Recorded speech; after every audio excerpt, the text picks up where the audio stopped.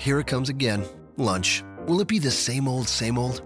Or are you ready to take a vacation from the ordinary with the new Jamaican Jerk Turkey Sub at Firehouse Subs? Freshly sliced smoked turkey breast, craveably sweet mustard sauce, and a hint of Caribbean seasoning. Just $5.55 for a medium. Save time. Order the new Jamaican Jerk Turkey Sub on the Firehouse Subs app. Firehouse Subs. Enjoy more subs. Save more lives. Participating locations. Limited time only, plus tax. Prices may vary for delivery. This podcast is a member of the Voices of Wrestling Podcasting Network. Visit voicesofwrestling.com to hear the rest of our great podcasts, as well as show reviews, columns, opinions, and updates across the world of wrestling. Many, Becky, Pishy.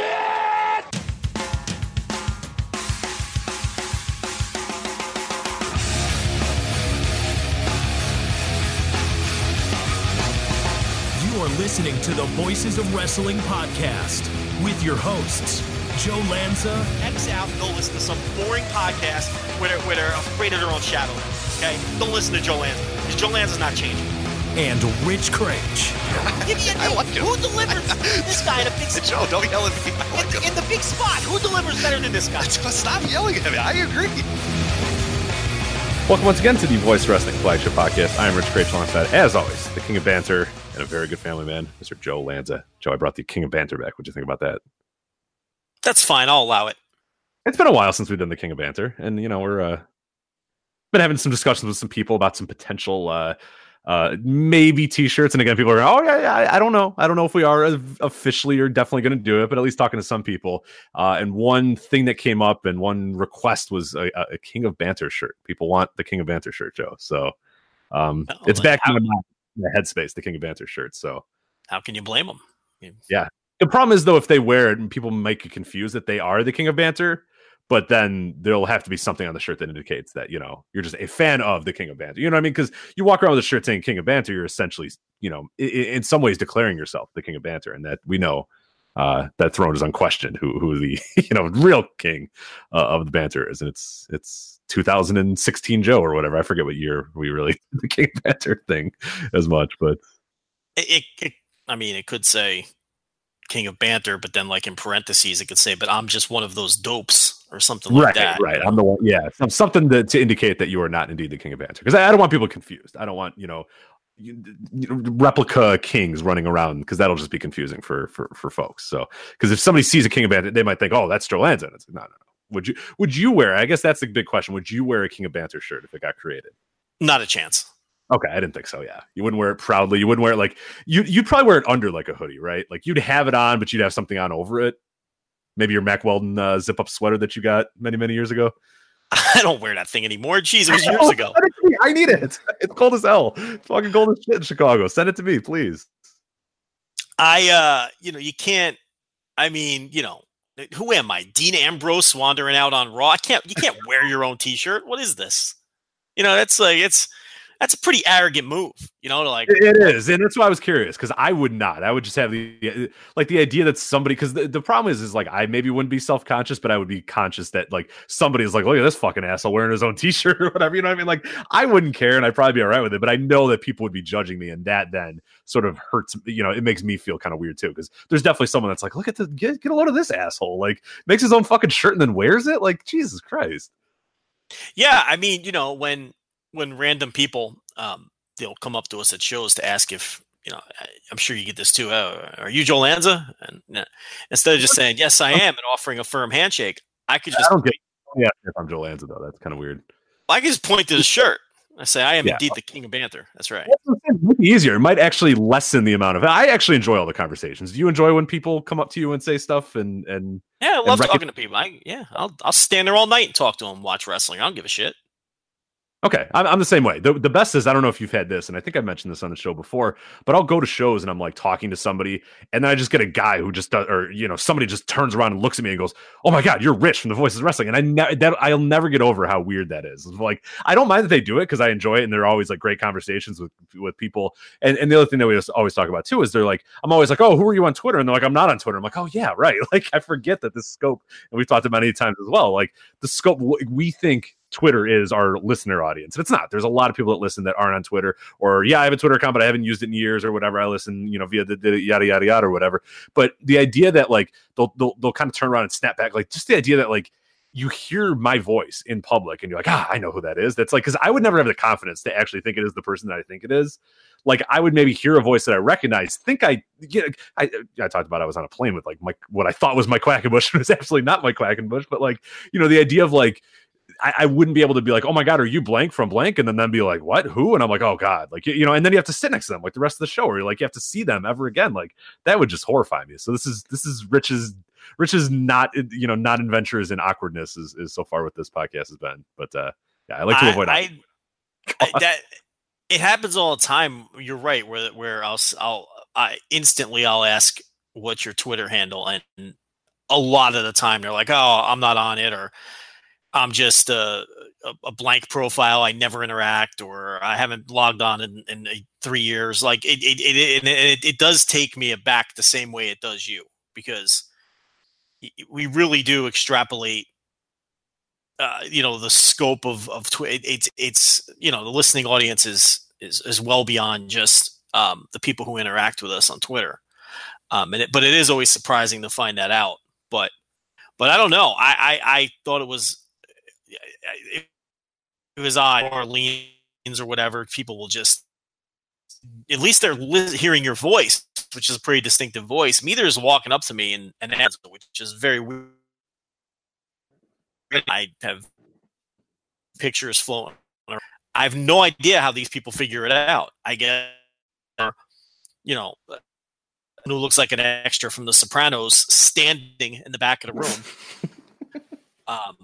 So I guess maybe they use process of elimination and figure it out. But it's fine. It's all good. We're just watching wrestling matches. We're not, doing super important. It's not like the old thing where a lot of people don't want to be bothered when they're eating a meal. I don't even think I'd mind that. What do I care? No, I don't care. Yeah, I mean, we're not at a point where like I mind, people being like, I still enjoy people coming up and doing stuff. I don't think we'll ever get to the point where I get like annoyed about people coming up and saying stuff to me, but I hope so. I hope, because that means I probably make a lot of money if that is the case. So I hope one day I get to the point where I'm annoyed that you come up to me, but right now I am not at all. So I'm looking forward to New York this coming rainy weekend, meeting some people that I've never met before too. Because like I've met all the Chicago area people now. They know me. I walk in, I shake hands. I'm like running for office. I got to do the rounds to everybody. It'd be nice to kind of meet some new folks too, some people from all across the world this Mania weekend. But pretty excited about that. But no, we got a ton to get to today. It is a nuts week. It started off earlier in the week as like, what are we really going to kind of talk about? There's not a whole lot of stuff. I thought Sumo Hall, like the Big Japan Sumo Hall show, we were going to lead off the show with, but man, it got crazy in the wrestling world over the last week. We of course have a lot of stuff in WWE. We have Becky Lynch. We got the Becky and Ronda angle. We have Survivor Series. We got Daniel Bryan's heel turn. Daniel Bryan wins the title. We have previews of Survivor Series and Takeover. We of course will get to the Big Japan Sumo Hall. Do not worry about that. Also some bouncing around the indies as well. I went to some shows over the last week, and Joe, you've watched some shows as well from the independent scene. But before we get all that, let's do you want to start with WWE? I think that's kind of the best way to start this week. And I didn't want to start this week with WWE, but there's just been so much and such big news stories that I feel like we kind of have to. So I think the best way to start, I think more than anything, is I think the Becky Lynch situation, the injury, the change at Survivor Series, all that sort of stuff. So obviously, I don't think we need to speak to anybody listening to this. Probably has seen obviously Monday where there's a beatdown going on between Raw and SmackDown. Becky Lynch gets busted open from a Nia Jax punch. She's triumphantly walking to the back with blood all over her face. People called it like the King of the Ring moment, or this big type moment for Becky Lynch, and it was. It felt like it was getting a lot of buzz, and there was a lot of traction going on all across the internet and all across the mainstream media about it as well. Then we come to find out that on Tuesday that she is legitimately she had a concussion, and they are the weirdest fucking company, Joe. A broken face. She has a broken face show. It's actually a broken nose, but for some godforsaken reason they call it a broken face. Why is this the weirdest company ever? Like that was an immediate. Somebody said, yeah, so Becky Lynch has got a broken nose. And Vince, it's a broken face. And it's like, why? Who cares? Like, she was taken to a local medical facility for her broken face. Like, what are we doing? This is not human beings. Why are we doing this? Who's ever had a broken face? I mean, maybe Rudy T. Rudy T is about the only guy who had a broken face. Because this is like actually caved in on itself. Rudy Tomjanovich. I just use a 70s NBA reference that nobody's going to get except for you, Joe. But you got it. So that's good. Yeah. Similar situation too. He just got cold cocked in the face and and decked. But yeah, I don't know. You know, this company with their vernacular. I think what the fuck? Huh? A broken face. What are we doing? I think just say broken nose. I think they're trying to make it sound more impressive. Like not impressive, but they're trying to make it sound like it's a more dangerous injury or a more serious injury than I think that's the idea. I think the idea is you can also just say concussion because your company is back patting itself about concussion. So I think you're pretty well good if you just say concussion. But I get it, like you're saying, because somebody might think a broken nose. You throw a face mask on and you go out there and you work. Like, yeah, who cares? You know, some territory guy talking about how they broke their nose. So yeah, the idea that just a broken nose would keep you out of a match, that I could see that. But I think they said broken face and concussion. I think the concussion is more than enough that you could actually, given what all this company has done and I'm not disagreeing with you. I think it's stupid that they, but I think the idea too is that they don't think. I think there's a lot of people out there that don't take concussions, all that seriously either yet. They hear concussion and they think, you just bumped your head, and especially if you're not a sports fan and you don't see all the massive changes that have taken place in every organized sport. I mean, even baseball now has a special disabled list specifically for concussions and when guys get hit in the head, with an errant baseball or whatever. So it's not just even the contact sports. It's just so. But I think that there's some people who just hear concussion and they don't take it. But yeah, I don't know. They want to make these injuries that she have sound way more, like she suffered. I think they're just trying to make them sound more impressive. But that's what this company. It's just at the end of the day, it's utter nonsense. They're just weird. They're just very, very weird when they don't have to be in these cases. They just come up. They just have decided that the certain vernacular has to be done because that's the problem. The problem here's the problem. Saying broken face doesn't make it sound more impressive. It just makes it sound stupid. Right. Because it's not a real thing. So what they end up doing is they should have just said they should have made up an injury. It's wrestling. Say she has a broken orbital bone. Right.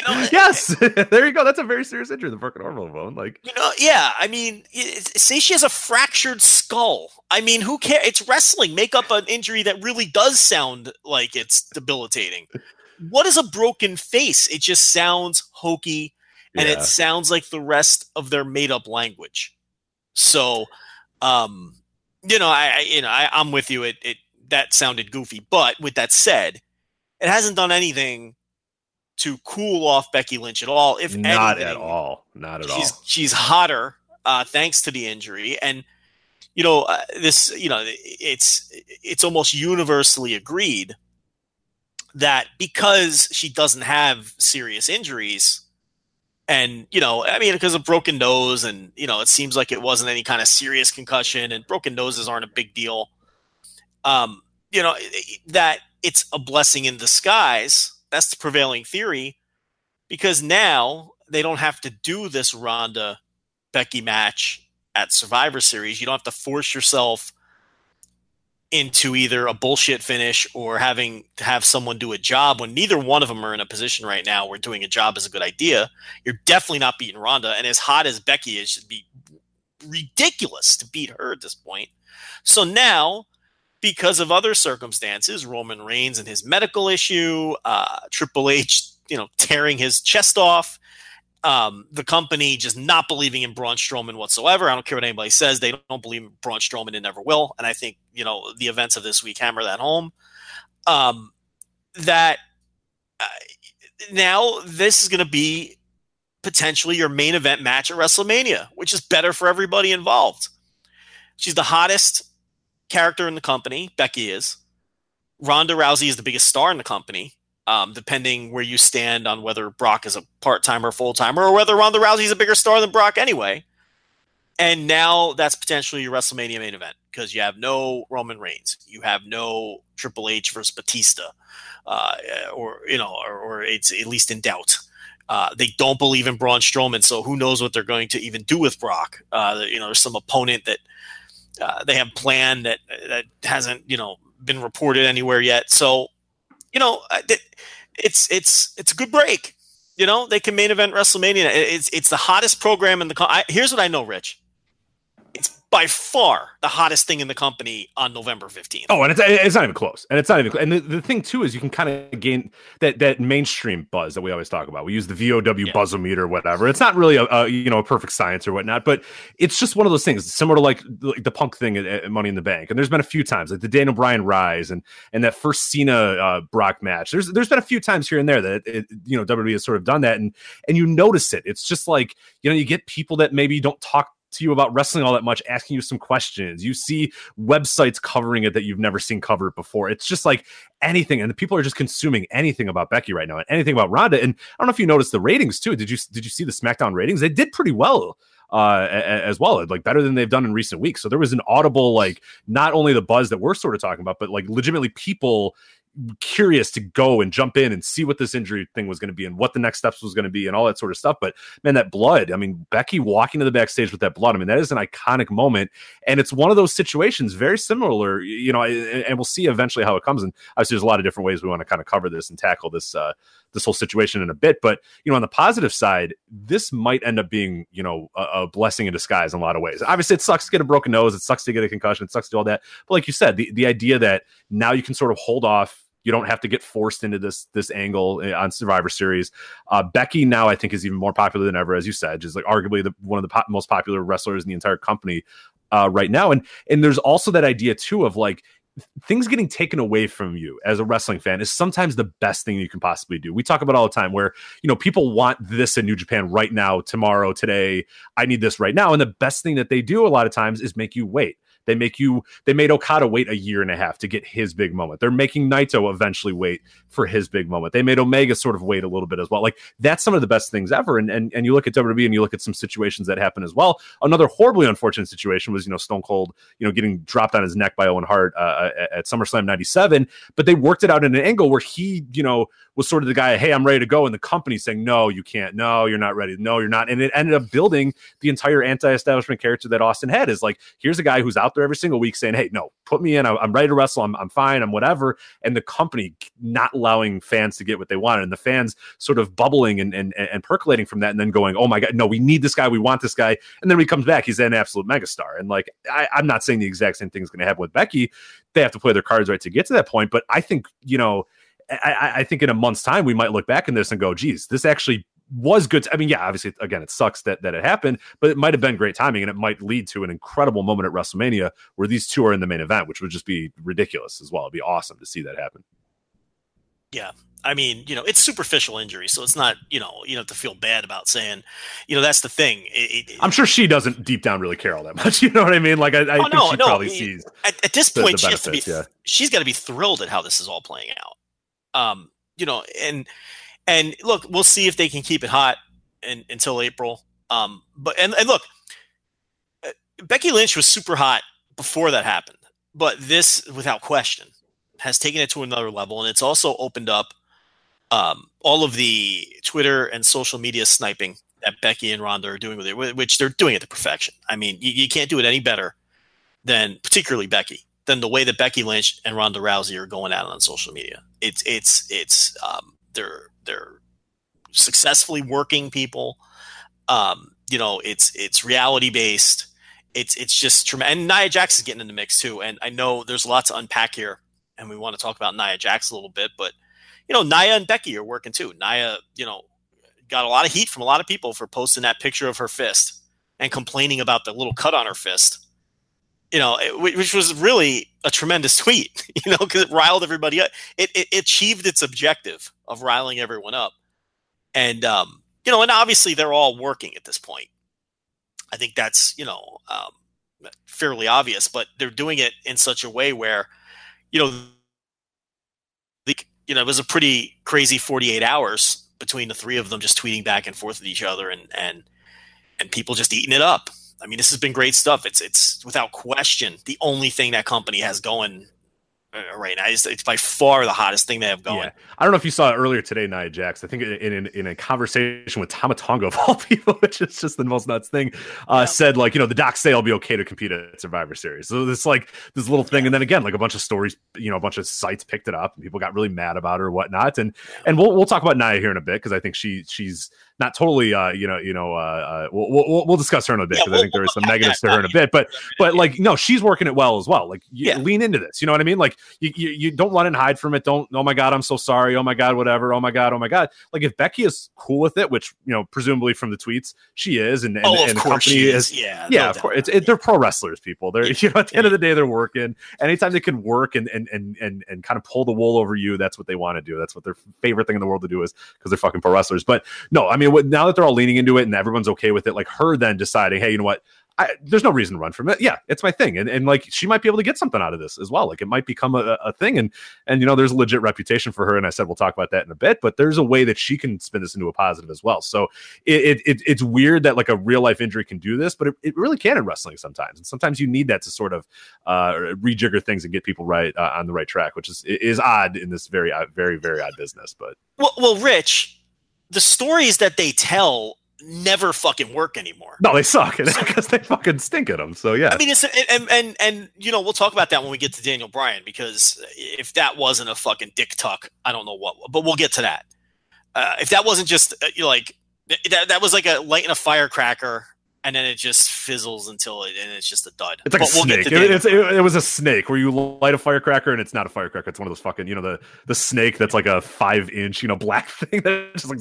Yeah. Okay. I mean, well, that's it. All right. Well, I thought this was a firecracker. That's all right. They blew the easiest story they were ever handed because they fucking stink and they don't know what to do with anybody anymore. But we'll get to that. But as far as this goes, it's like, they backed into and accidentally sparked something that can potentially be hot now by no doing, and I'm talking about the company of their own. I mean, they just, fucking Nia Jax potatoed Becky Lynch.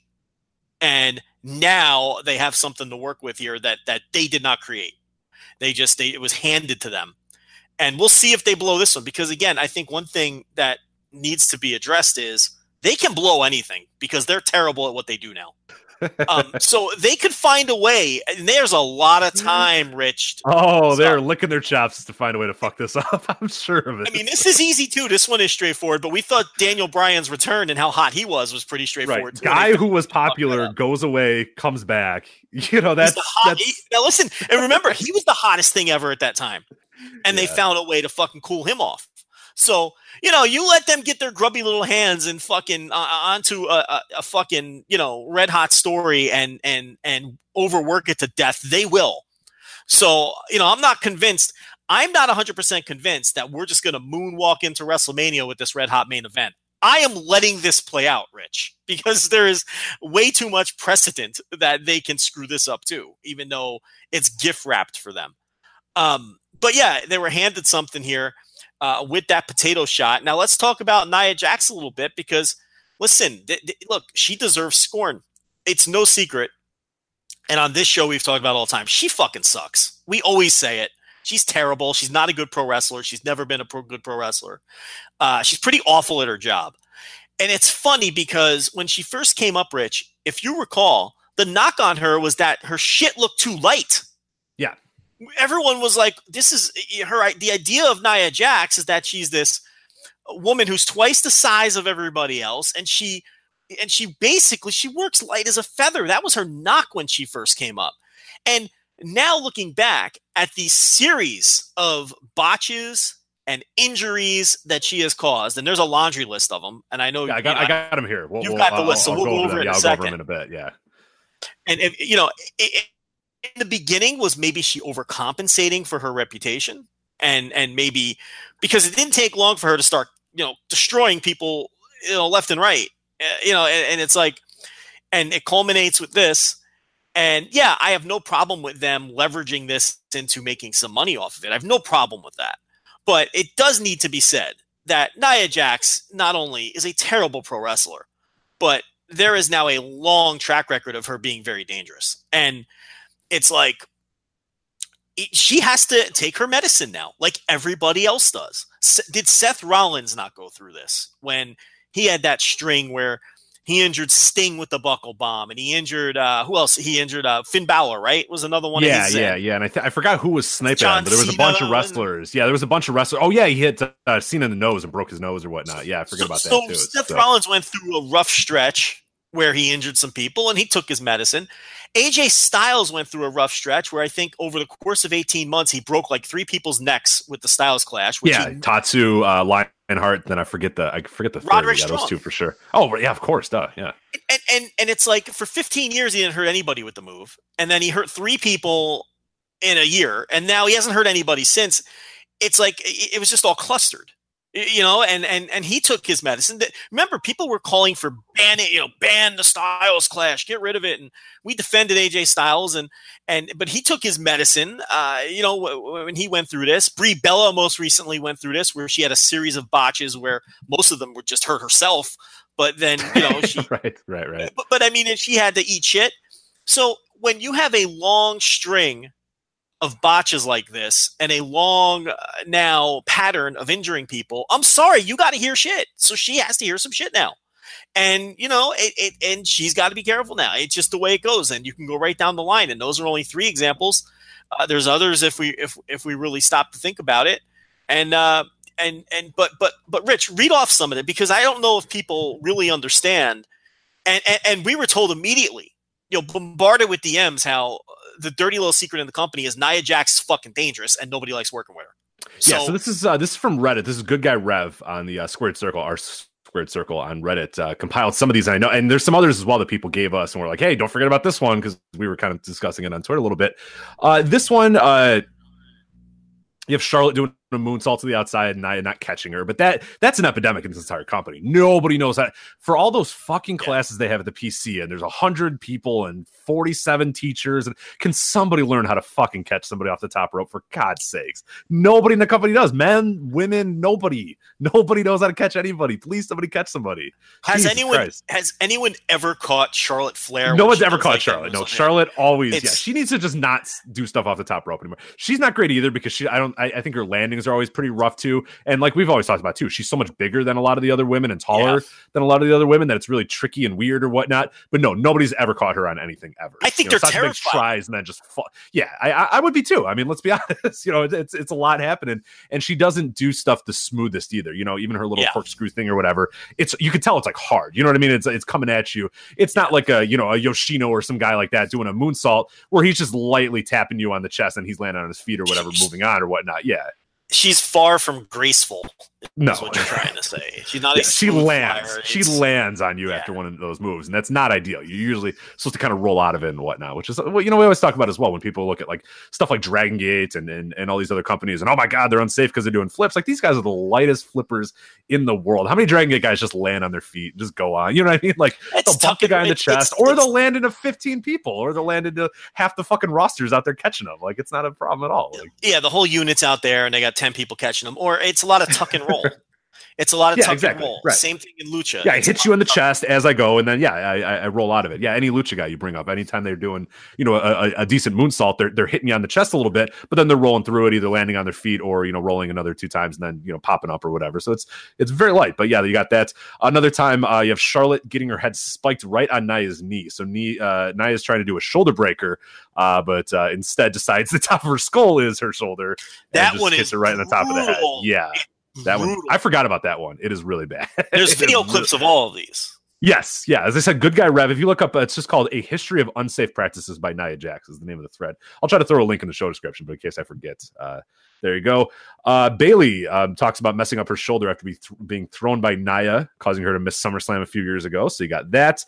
Someone told us about a Battleground thing as well, right? I did not watch it, or Proving Ground, or whatever. What the hell is the name of the show that they have on WWE Network where they go back and look at training? I forget what it was exactly, but Proving Ground, that's it. Where they're doing like the hair toss spot, and Nia somehow fucks somebody up. I forget what exactly happened there, but that was another one. as well. There's a Nia botch where she drops an elbow on Bailey, even though Bailey is sitting up, which is not ideal for an elbow drop. So it's another one of those like kind of weird, like I don't know who's really at fault there, but yeah, it doesn't look good when Nia is the one dropping an elbow on, a Bailey who's sitting up or whatever. So definitely pretty awkward. There was Nia Jax doing a backbreaker and she lands on the wrong knee against Asuka, so that definitely did not go well either. And then, of course, the one pretty recently, which I think is on Tamina as well, but the same day that this happened, the same day that this Becky Lynch thing happened, Zelina Vega, who got tossed out of the ring by Nia Jax at Evolution and landed right on her fucking face, she just got cleared on Monday when this happened as well. And oh, sorry, one more as well. Alexa Bliss also talked about earlier in the year getting injured in a match with Nia Jax as well. So yeah, there's a laundry list there. I mean, that's a lot of people on that roster that can say they've been hurt at some point by her. So that's not good. Which is why this idea that it's unfair to criticize her is bullshit. She's got a wake of bodies, of trail of bodies that she's left behind, and like anybody else, she's gonna have to take some shit for it. And again, we've had people tell us that she has a reputation for being dangerous, and there's people who don't like working with her. So, from that aspect, it is what it is. Now, do I think you can get away with, injuring somebody or a botch if you're – look, it's like we said at the top. She sucks, and she's not a favorite of the hardcore fans or the smarks. And, yes, people are going to be harder on wrestlers like that. I'm not – that's without question. That I don't even think you could argue that. I think look at it this way, Rich. If – Daniel Bryan injures someone on a botch and then pick your company trained guy of choice. How about Titus O'Neil? And Titus O'Neil injures somebody on the exact same botch. Who's going to get more shit for it? Yeah, Titus O'Neil. So we can't sit here and pretend that you don't get more rope if you're someone who is considered a great worker or someone who knows what they're doing or someone who's just a hardcore favorite. But with that said, we just gave examples of people like Seth Rollins and AJ Styles hearing the same shit when they had a trail of bodies in their wake as well. So, yeah, you can get away with one or two, but when you have a pattern and a history of being sloppy with people, listen, there's no reason you can't criticize Nia Jax. Now, there's people out there saying she should lose her job and all that. And that's stupid. It's like anything else. Don't listen to the most extreme opinions. It's like anything else in life, not just wrestling. Eliminate the extremists on both sides, always. Okay? It's like Olympic fucking diving scores. You eliminate the highest and the lowest right off the bat. Just fucking get rid of that shit. It's the outliers. Don't get in arguments with those people, those mentalists. Okay? But it is totally reasonable and fair to be critical of her. I think it's a bigger problem in the company. They're calling up people who aren't very good and aren't ready and don't have enough experience. And, and sometimes this is what you get.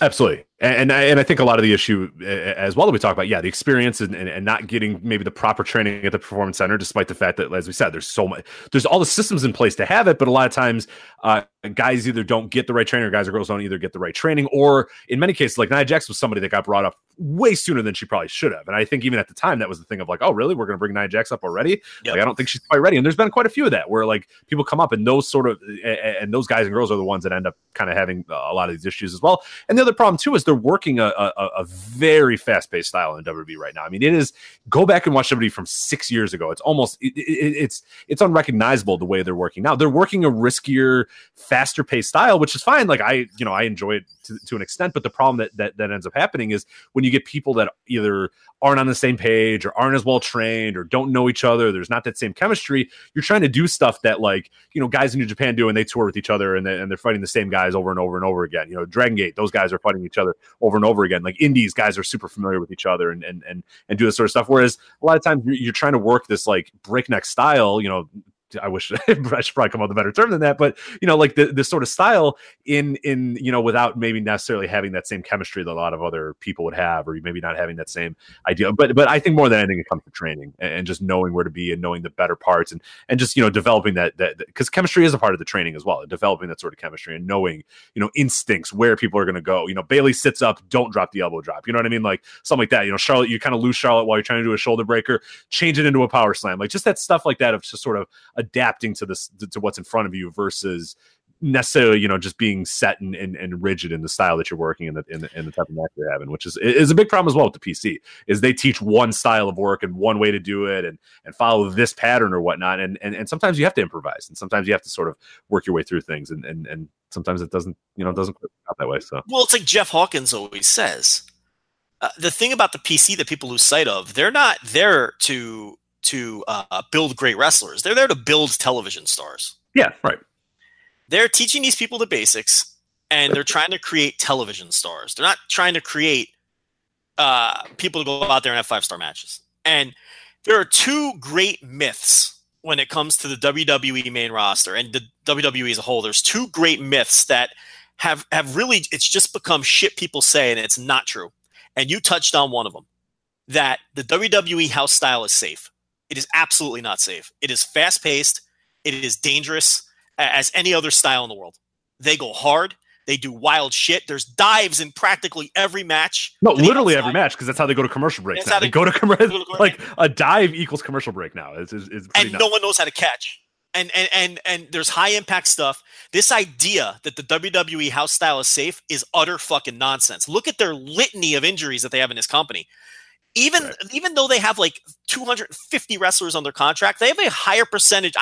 Listen, I can't prove this, but I'd be willing to bet that they have a higher percentage of their wrestlers injured and unable to work than any other company in the world. Oh, absolutely. No doubt in my mind that they do. And this past year has been just a laundry list of injuries. It's been little nicks and stuff, but there's somebody's out.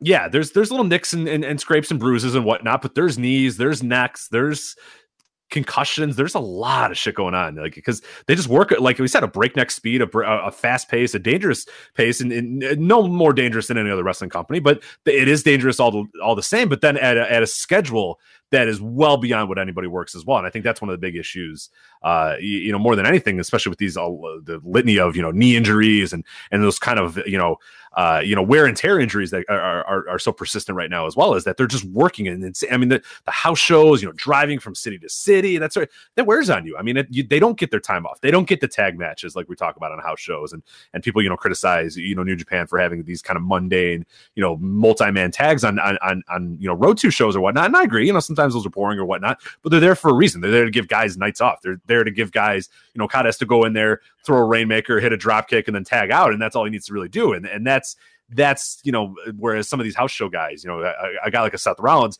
has to play the hits almost every single night, and that wears on guys. And I don't even, and now look, if you want to make the argument, okay, they've got a higher percentage of injuries, but they're making people sit out with things like concussions. They're making and that's the thing. Sit out. And that's definitely true.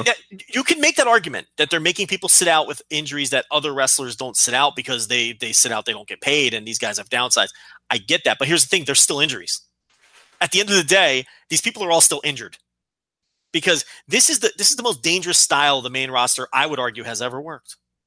You look in the the mid-80s, not even a competition. It's not even close.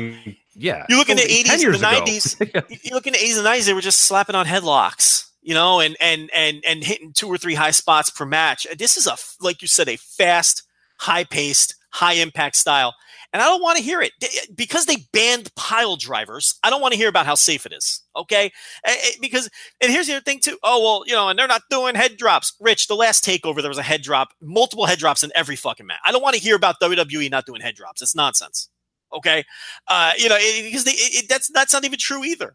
Okay. So that's myth number one, that the WWE is a safe house style. It isn't. It's dangerous, and you're seeing and all these people are sloppily trained, and called up too soon, which brings me to myth number 2, and this is something that people have been saying, and when you really examine it, it's not true, that the WWE main roster is the most talented roster in the world, and it's super deep, and everybody's great. Rich, I don't even think it's that good.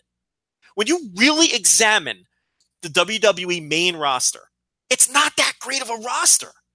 You have a couple great wrestlers at the top, whether it's AJ Styles, who, by the way, has had like one great match in a year. Okay, but that's we'll talk about that in a bit. Yeah, we got a 370-day title reign that we're going to talk about here and try to break down in a moment. So yeah, but look, he's a great wrestler. It's like, so you have your AJ Styles and your Daniel Bryans and your Seth Rollins. And you have your people, and then you have a bunch of people in the middle who are all indistinguishable and the same. And then the bottom of that roster fucking stinks. Okay, you trust Mandy Rose? Mandy Rose, she's terrible. You trust Jinder Mahal? Ginger Mahal, some kind of great worker. Nia Jax, Tamina, we talked about earlier. Tamina is one of the worst. Who can't do a wrestlers. splash? If there's one thing Tamina Snuka should be able to do, it's a splash. She has been in that company for like 13 years now. She can't do a splash. She can't do a splash. Sonya Deville, some kind of great wrestler. You go right down. Hold on a minute. That was your girl. You're but she's not some Sonya kind of Deville fan. No, she's not. No. It's like people talk about how great this man. It's not. And forget, that's just the bottom. That's the dregs. Even look at the middle. I mean, this roster is just loaded with people like the Ascension and I think some guy that you have to look at as well. Elias is a guy who character-wise is great. He is not a good worker at all, and they're gonna have to figure out a way to kind of get around that. He's okay. I mean, I don't think. Yeah, I think he's fine, but I mean, he's fine for what he is now. But they have high hopes for him. I don't know that he can. He's a guy that you see that where it's like, yeah, okay, the character's all there, but man, once they get him in like a situation where he has to have a match that's more than 10 minutes, I mean, they're going to really struggle with that. Baron Corbin is a very great example of that as well. Baron Corbin was all well and good when he was out there, throwing guys around on 2-minute NXT matches, but Jesus, you get him in a 13-minute match and, 9 minutes are headlocks because he doesn't know what else to do. So that's going to be a problem. Baron Corbin's so bad, they don't let him wrestle anymore. Right. They took him away. When you really take a hard look at this roster, it's okay. It's a good roster. It is not this great roster that people make it out to be. And a lot of these people, like you're saying, are rushed up to the main roster. They're undertrained. They were trained in-house. And again, the PC, I have a lot of problems with the PC. I really don't think that in a lot of aspects, I don't think they're training people well. And we're seeing that. There's a lot of sloppiness on this roster. And there's people getting hurt constantly. And I think it's a myth that the WWE main roster is the best roster in the world and the deepest roster. It's not very deep at all. It's a very shallow roster. It's very good at the very top. Then it's okay, I guess, in the middle, and then it's just from the middle down. It's a very weak roster. There's not a ton of great talent on this roster. And maybe. We always say when we review these pay-per-views, another one that looked great on paper, but it just didn't deliver. Maybe it's because they're not great on paper, and we just have this distorted vision of what this roster is. Because they don't deliver. And it's because I think it's an average as fuck roster. It is. It's an average roster when you really boil it down and break it down. It's an old roster too.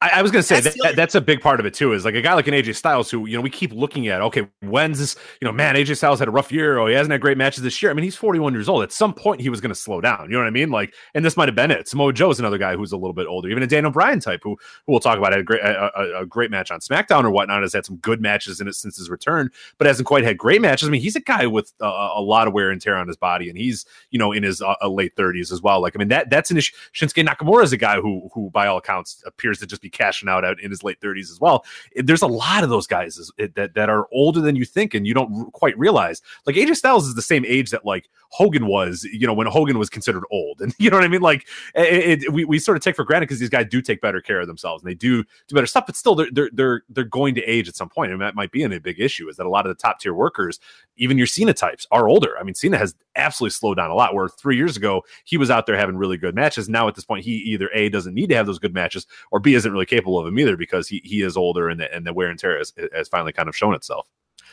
Most of the top end of their roster, both when it comes to their top stars and their top workers, are wrestlers clearly on the backside decline of their career, with the exception of maybe Seth Rollins and one or two others I'm not thinking of. Some of the on the women's side, your Becky Lynch's and your Sasha Banks, they're not on decline yet either. But a good portion of the top end of their roster, you just named a bunch of them, I'm not going to name them again, are clearly on the backside, on the downside of their careers. Someone like Finn Balor too. People forget he's 37 as well. You know what I mean? Yeah, I still think he's got years ahead of him, but he's 37. You know what I mean? It's not like this dude. He looks like he's 29 years old, but he's 37 years old. I mean, he's an old man. Yeah, I mean, there's like you could be an old 37 or a young 37 and those sorts of things. I don't want to see her split hairs on everyone, but it's really just an average. I mean, is Dean Ambrose some kind of super worker? You go right down the line. It's not. The perception of how good this roster is does not meet the reality, and that's probably why all of their major shows are disappointing, because we're setting the bar too high. It's just not that good of a roster, and there's a lot of undertrained people on the bottom of it. So, those are two things that I wanted to point out. And quickly, I guess we should talk about this Daniel Bryan thing, which is surprise.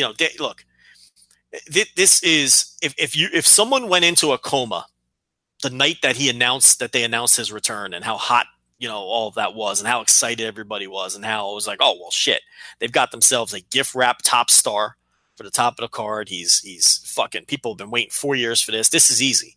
You do a build here, he gets through the Miz, and then he either beats the Miz or AJ Styles for the title at WrestleMania. Nice, easy, put a bow on it. It's just the easiest story they could ever tell. And we talked, and we got some pushback on it in the beginning, but then people started more and more people started to see things our way. They couldn't have blown this Daniel Bryan return worse. I mean, it's just it was an abject failure.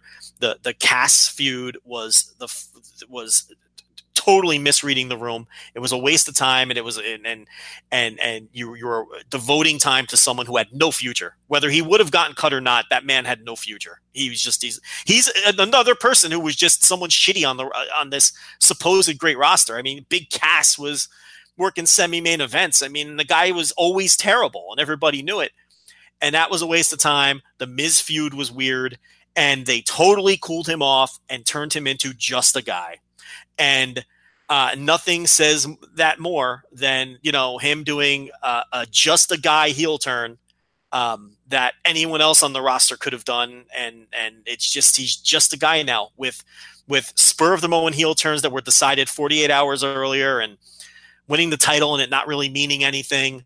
And they couldn't have blown that any worse. And it's just fucking disturbing how bad they are at telling even the easiest gift wrapped breakaway dunk stories that they're fucking handed.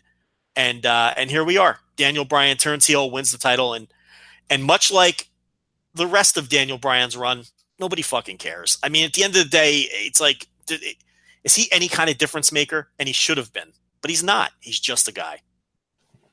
Yeah, I'm excited to see this only because it's just something different for him. Because what he was doing as a face, I mean, they obviously, as you said, they fucked that up royally, and that was never going to get back on track the way it was. So I'm excited to at least see a different tone to him, because it has been forever. I'm honestly trying to think back if he was ever really a true heel, quote unquote, maybe with the Team Hell No stuff for a little bit.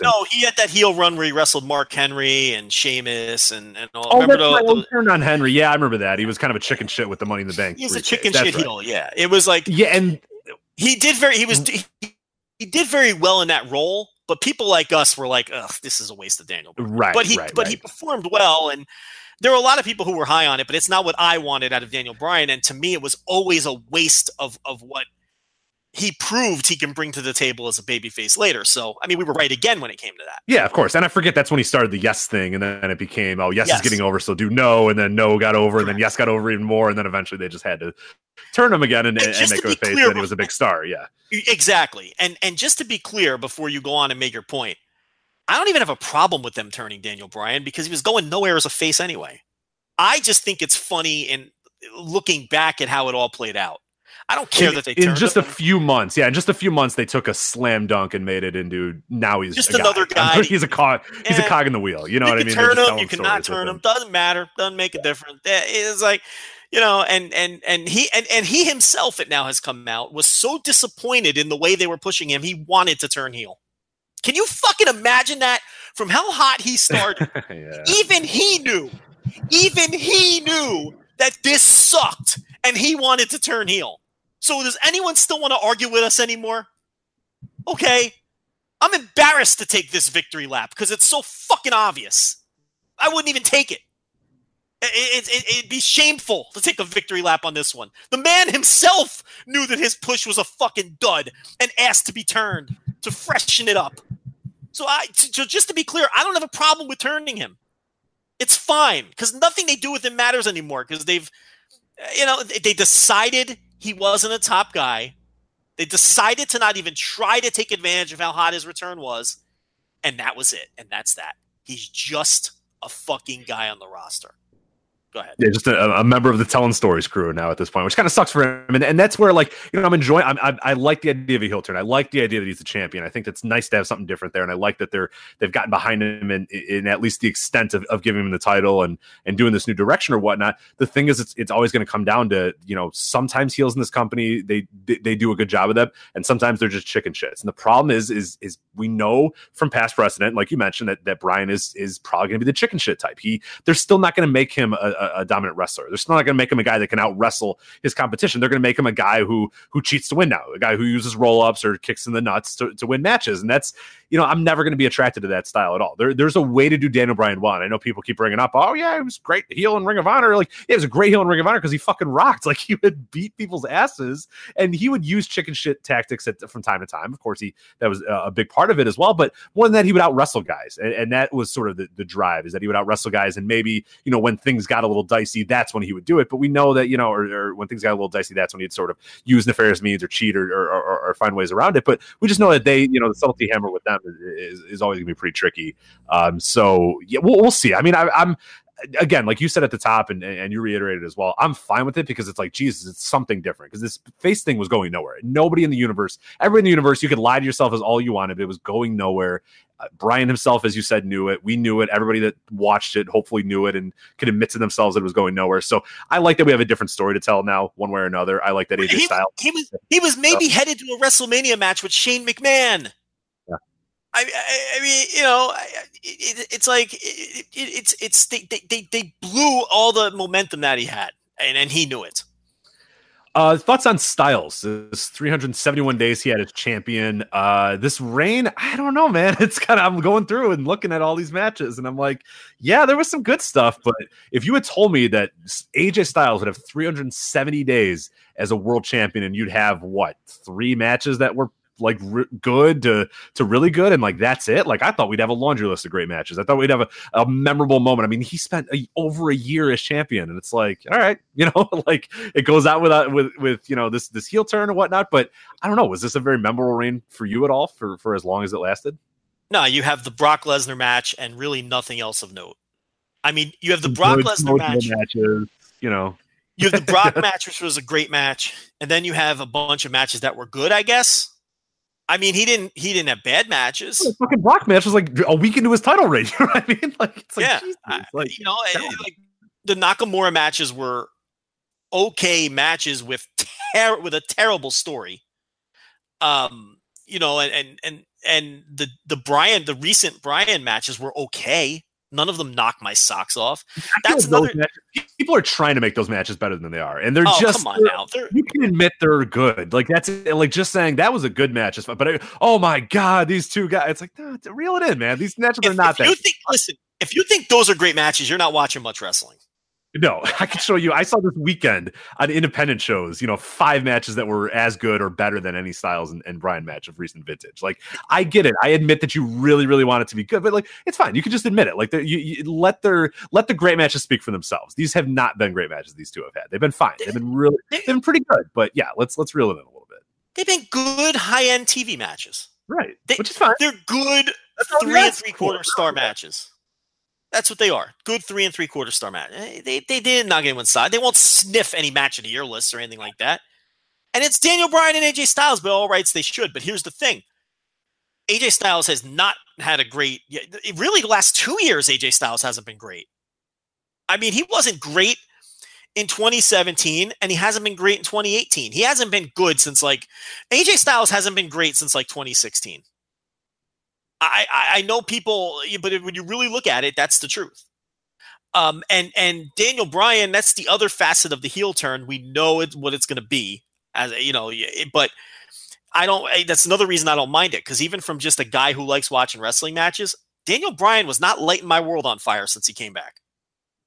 He's been having good, functional wrestling matches. I mean, some of the best on the main roster, because the main roster is shit and hardly ever gives you great matches. But nothing that I'm ever going to fucking seek out again to watch. And it's Daniel Bryan. The bar is higher than that. But again, here's a guy who had 4 years off and a little older, and I don't know. It's like so. Even from that perspective, I don't mind the heel turn because his match quality will drop. It'll be more heel tactics and storytelling and stuff like that.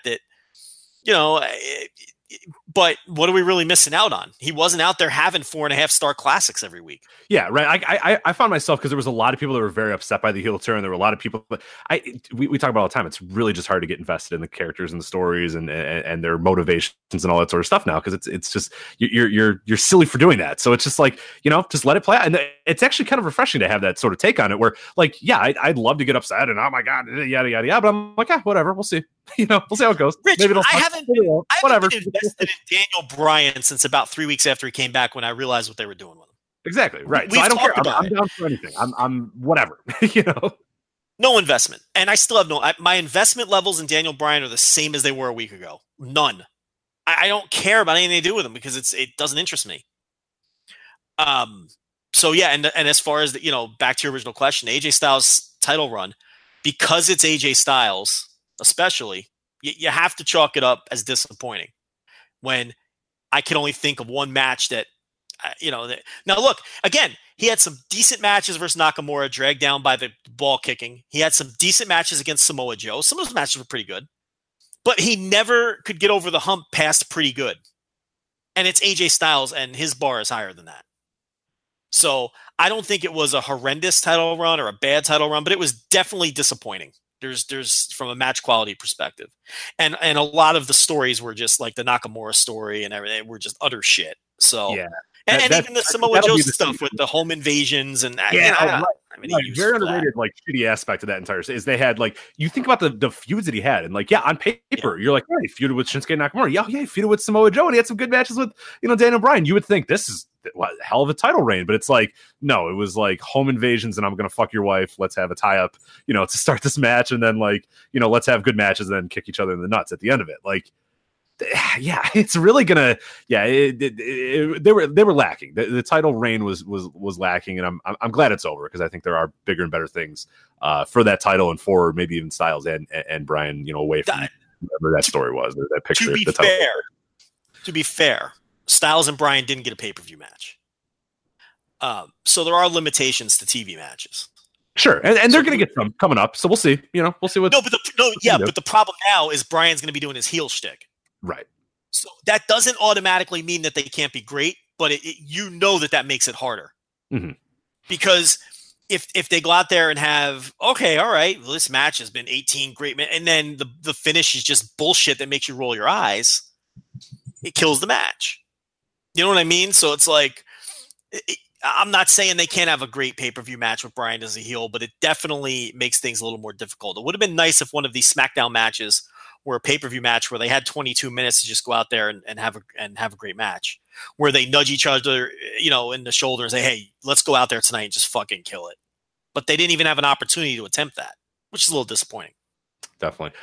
Before we get to previews of the weekend coming up, I know you wanted to talk when we were talking about the Becky Lynch and the Ronda and all that sort of shit. Lana and her horrible tweets. Do you have a chance to we got to get to this, because I know you've been itching to talk about this. So at Lana WWE says, I saw blood on Dana's face, so I stopped from hitting her. Also, I was being told to get a doctor and ref because of what had just happened to Becky. We're out there fighting to win, but not out there to legitimately hurt one another. So, Joe. Okay, so here's the deal. This is why it's a terrible tweet. It's like you are breaking kayfabe and trying to retain kayfabe in the same tweet. Right. We're out there fighting to win, but not out there to hurt one another. What? Which completely goes, of course you're trying to hurt them. It's like, so, and I don't really blame Lana. She's an in-house trainee, and they obviously have no guidelines on how you're supposed to tweet. It's very clear in this company because everyone tweets differently. Yeah, given, some people have different names. Like some people have their shoot names in there. Some people have their just their character name. It's very bizarre the way they go about it. Yeah, as you said. And she came from outside of wrestling. She was trained in-house, so she doesn't necessarily understand wrestling the way that, say, maybe name some Samoa Joe or whoever understands wrestling, and she doesn't even understand why that's such a horrendous tweet. And she tweeted that out to defend herself from someone who had a little clip of her basically throwing the worst looking worked punches you've ever seen during the brawl and then just stopping. She just stopped working. So she defended herself by what you just read, but it's like, okay, all I ask, look, I understand where we are in time and with social media and and the cat's out of the bag. I get all of those things. All I ask is pick a lane and stay in it. Okay. If you want to tell me, oh, Becky legitimately got hurt and I saw Dana had blood on her, and that's fine. But don't tack on the, what was it? We're still fighting. Right. The exact was, we were out there fighting to win, but not out there to legitimately hurt one another. Yeah. Don't mix in the kayfabe. Listen, don't mix in the kayfabe shit then. Just give me what CJ Perry, what's her name? CJ Perry? Yeah. Like that. Yeah. Give me the CJ Perry. I was concerned for my fucking coworkers and I didn't feel like punching her in the face anymore. And I don't have a problem with that. If you leave out the other part, or just give me the work, just keep working me. Laugh at them because they were injured and mock them the way that Nia Jax is mocking Becky Lynch, even though she legitimately knocked her out. Give me one or the other. Here's the thing, Rich. I don't have a problem with the Chuck Taylor style of Twitter. I know Wade Keller got in a lot of trouble. He thinks wrestlers should always be on.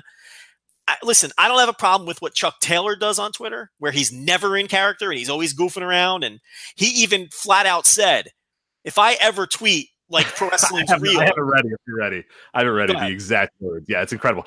By the way, if you don't follow at Sexy Chucky T on Twitter, you're basically doing Twitter wrong. He says, cut my little dick off if I ever pretend wrestling is real on my free Twitter page. Yeah. And look, because he never does, I have no problem with it. And I think he has a very entertaining Twitter page. And then there's the other side of the coin, which is MJF, who is always in character and kayfabe on Twitter. And I don't have a problem with that either. And why I don't have a problem with either one of those guys, even though they're complete opposite ends of the spectrum, is they stay in the lane that they've chosen. Okay? And it's like that Lana tweet. And again, I don't blame her. She needs guidance from her bosses. Okay? And I don't want to go full Jim Cornette here, but if this were 1978 and Twitter existed and she worked in fucking Mid-South and Bill Watts saw that tweet, what would he do? He'd fire her. Oh, absolutely. Yeah. Blow a gas. It's pick a fucking lane and stay in it. Don't give me worked comments and CJ Perry comments in the same tweet. It's just because, Rich, here's the thing. Even though the cat's out of the bag and we all know what this is, every single one of us, me, you, and everyone listening, we like to suspend our disbelief. Or we at least like to try to suspend our disbelief. Rich, when you're at a show and you're into it, or you're watching a fucking big New Japan show, or you're watching a big world title match somewhere or something, don't you lose yourself in the moment for 20 minutes and suspend your disbelief? It's my favorite thing to do. I love to do it. I want to do it. I pine for the ability to do that in a match or while I'm watching a show or whatnot. I cannot wait to get into that moment in that frame of mind. It's the best. You can't tell me that you're fighting for your life on one hand and then, I stopped punching her because someone threw up the X on the other. You can't do that in the same tweet. And how is there no one in the company telling her to take that shit down? Because there's no guidelines and nobody cares. And look, I don't think it's that big a deal in the grand scheme because, number one, I don't give a fuck about this bullshit main roster in this company anyway because it sucks. So it's not like but it is something that when I saw it, I rolled my fucking eyes and it's just pick one or the other. You know, it's all I ask. You know, I know we don't speak the language, but I don't get the sense that like Tetsuya Naito is doing shit like that. I don't get the sense that Hiroshi Tanahashi is doing shit like that. You don't see like Samoa Joe doing shit like that, or again MJF. You know, he doesn't quote tweet a fan to call him a stupid idiot and then say, oh, by the way, I have new shirts for sale on PWTs. If you want. He don't even stand at the fucking merch table. I mean, he goes all the fucking way with it. And I'm not even saying you have to be him. You could be Chucky T, but be one or the other. It just really fucking bothers me because the people who work for this company don't know what their job is. Are we actors playing a role? Are we fucking workers trying to work fans into spending their money? Lana doesn't know what her job is. Mm-hmm. Yeah, so you can't really blame. Like you said, it's hard to blame her necessarily. She probably doesn't know. Okay, well, I want to give my side of the story, but then I also I don't want to get in trouble, so I'll also say I mean, her best option in that case is to say nothing. Who cares if some troll picked out a clip of you missing a punch? Leave it alone then. But it's like she doesn't know what her job is. Everybody, by the way, who cares what a troll says? Leave it alone. It's great advice for everybody to follow, but especially if you're a major star in a major company. Yes. So it's like, 1 week she's on Total Divas, and then the next day she's on fucking Raw, and they're confused as to what they're supposed to be doing and what they're supposed to be conveying to the public. So there are multiple people on multiple shows that play different characters in the same universe. Drake Maverick wears a flak jacket and is a heel, and then the next day comes back and says, don't worry what I do on Mondays or whatever. And then Leo Rush and there are numerous people in this company that don't even play the same character in the same universe. So I don't blame TJ Perry for not quite knowing where her lane is. She doesn't get it, and especially someone with no background in wrestling and obviously hasn't been taught these things. So I this is the fifth time I'm going to say it. I don't even necessarily blame her. Yeah. For not knowing what her fucking job is, because how could you know? And I will close with this, and we can move on. Okay, for decades, Vince McMahon has been insisting to us that what he does is not pro wrestling. Okay, I think it's time that we just fucking listen to him. There we go. That's perfect. So we're going to get to the previews here in a minute, but I do want to let everybody know that this episode of the Voice Wrestling Flagship Podcast is sponsored by our friends at ZipRecruiter. And Joe, I consider us smart people. Would you agree with that? No. I feel like you would. You don't think we're smart? Stop. You and I? Come on now. We're brilliant. We're brilliant. There you go. There it is. You know what's not smart, though?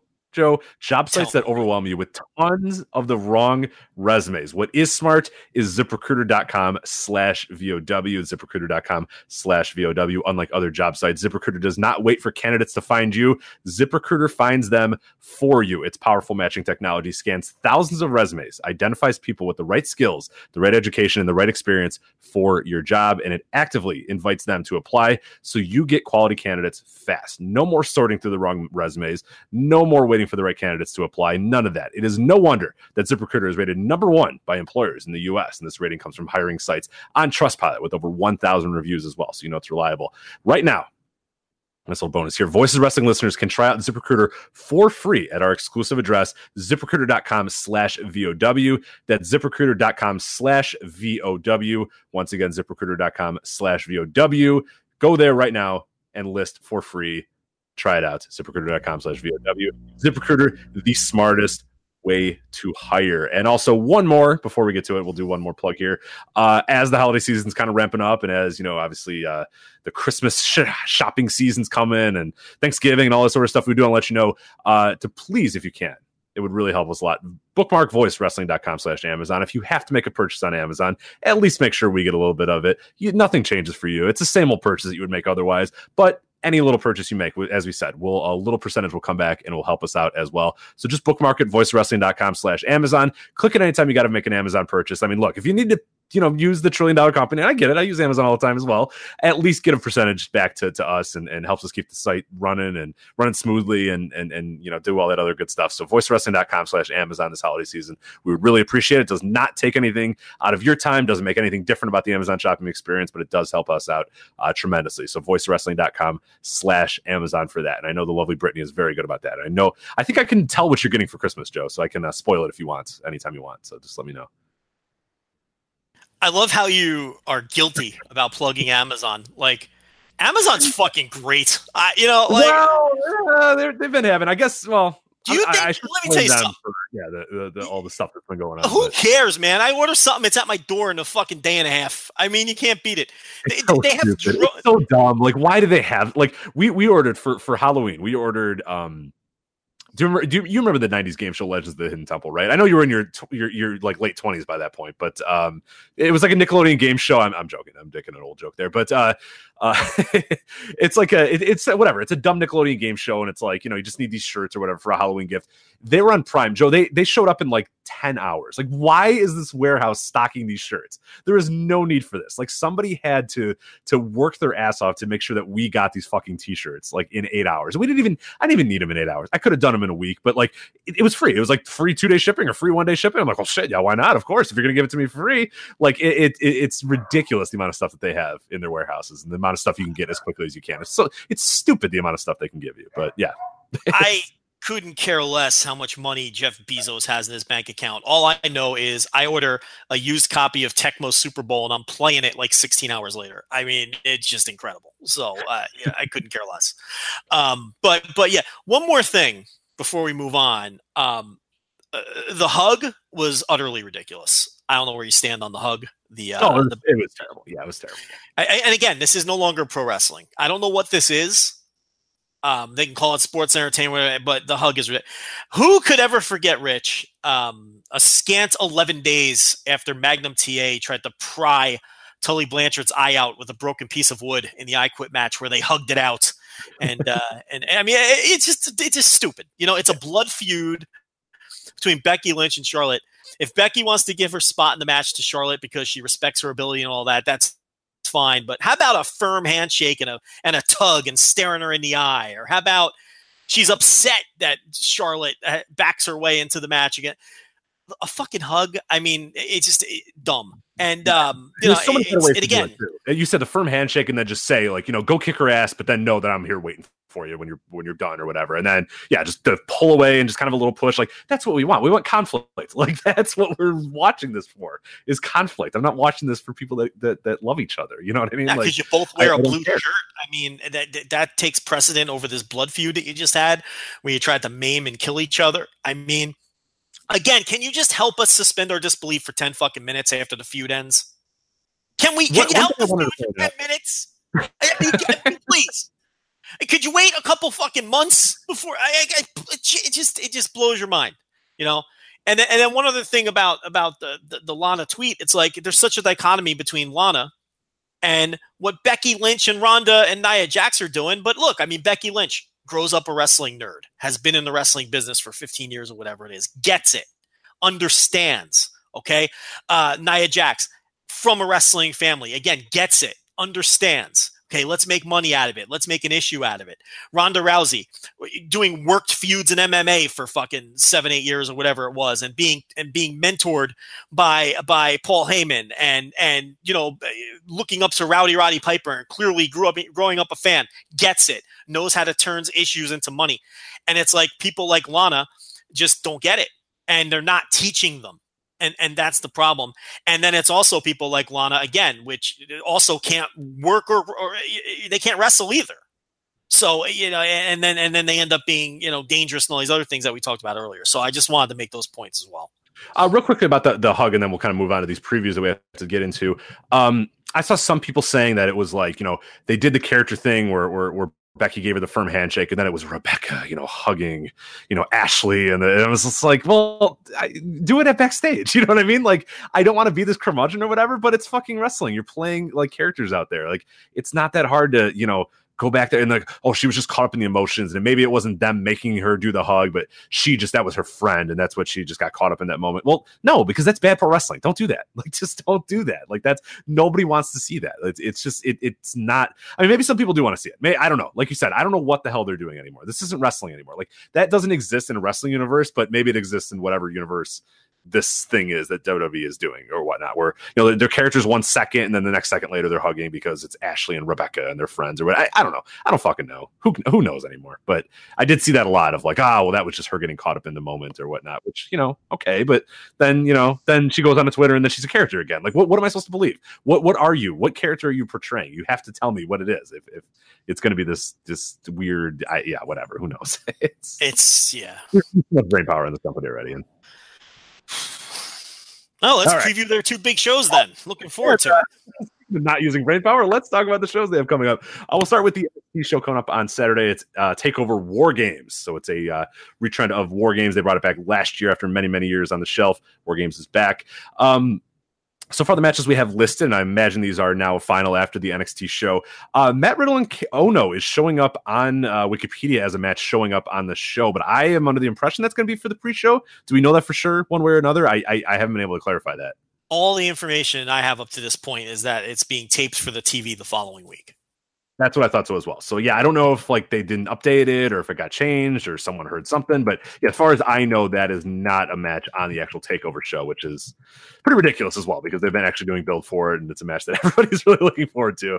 So of course, yeah, they'll find. No, I mean, presumably, if you're going to push Matt Riddle to the moon, there's no excuse not to have this match on TakeOver where more eyes will see it, and it's on a high. Okay, I do want to update it. It has now been taken off of the Wikipedia page, so somebody noticed that it shouldn't have been on there, and whatnot. Yeah. So yeah, when I copy and pasted it, it was on there, but as of the time of this recording, it is off there again because it is going to be on the pre-show. We know that, so it'll it's going to be taped for future TV. So there we go. So no point talking about that match anymore. So I understand you have a title match and a best of 3 falls match and a War Games match and Johnny Gargano with his 40 minutes of fucking drama class. I get it, and so it's going to be a lot of long matches on the show. I understand that.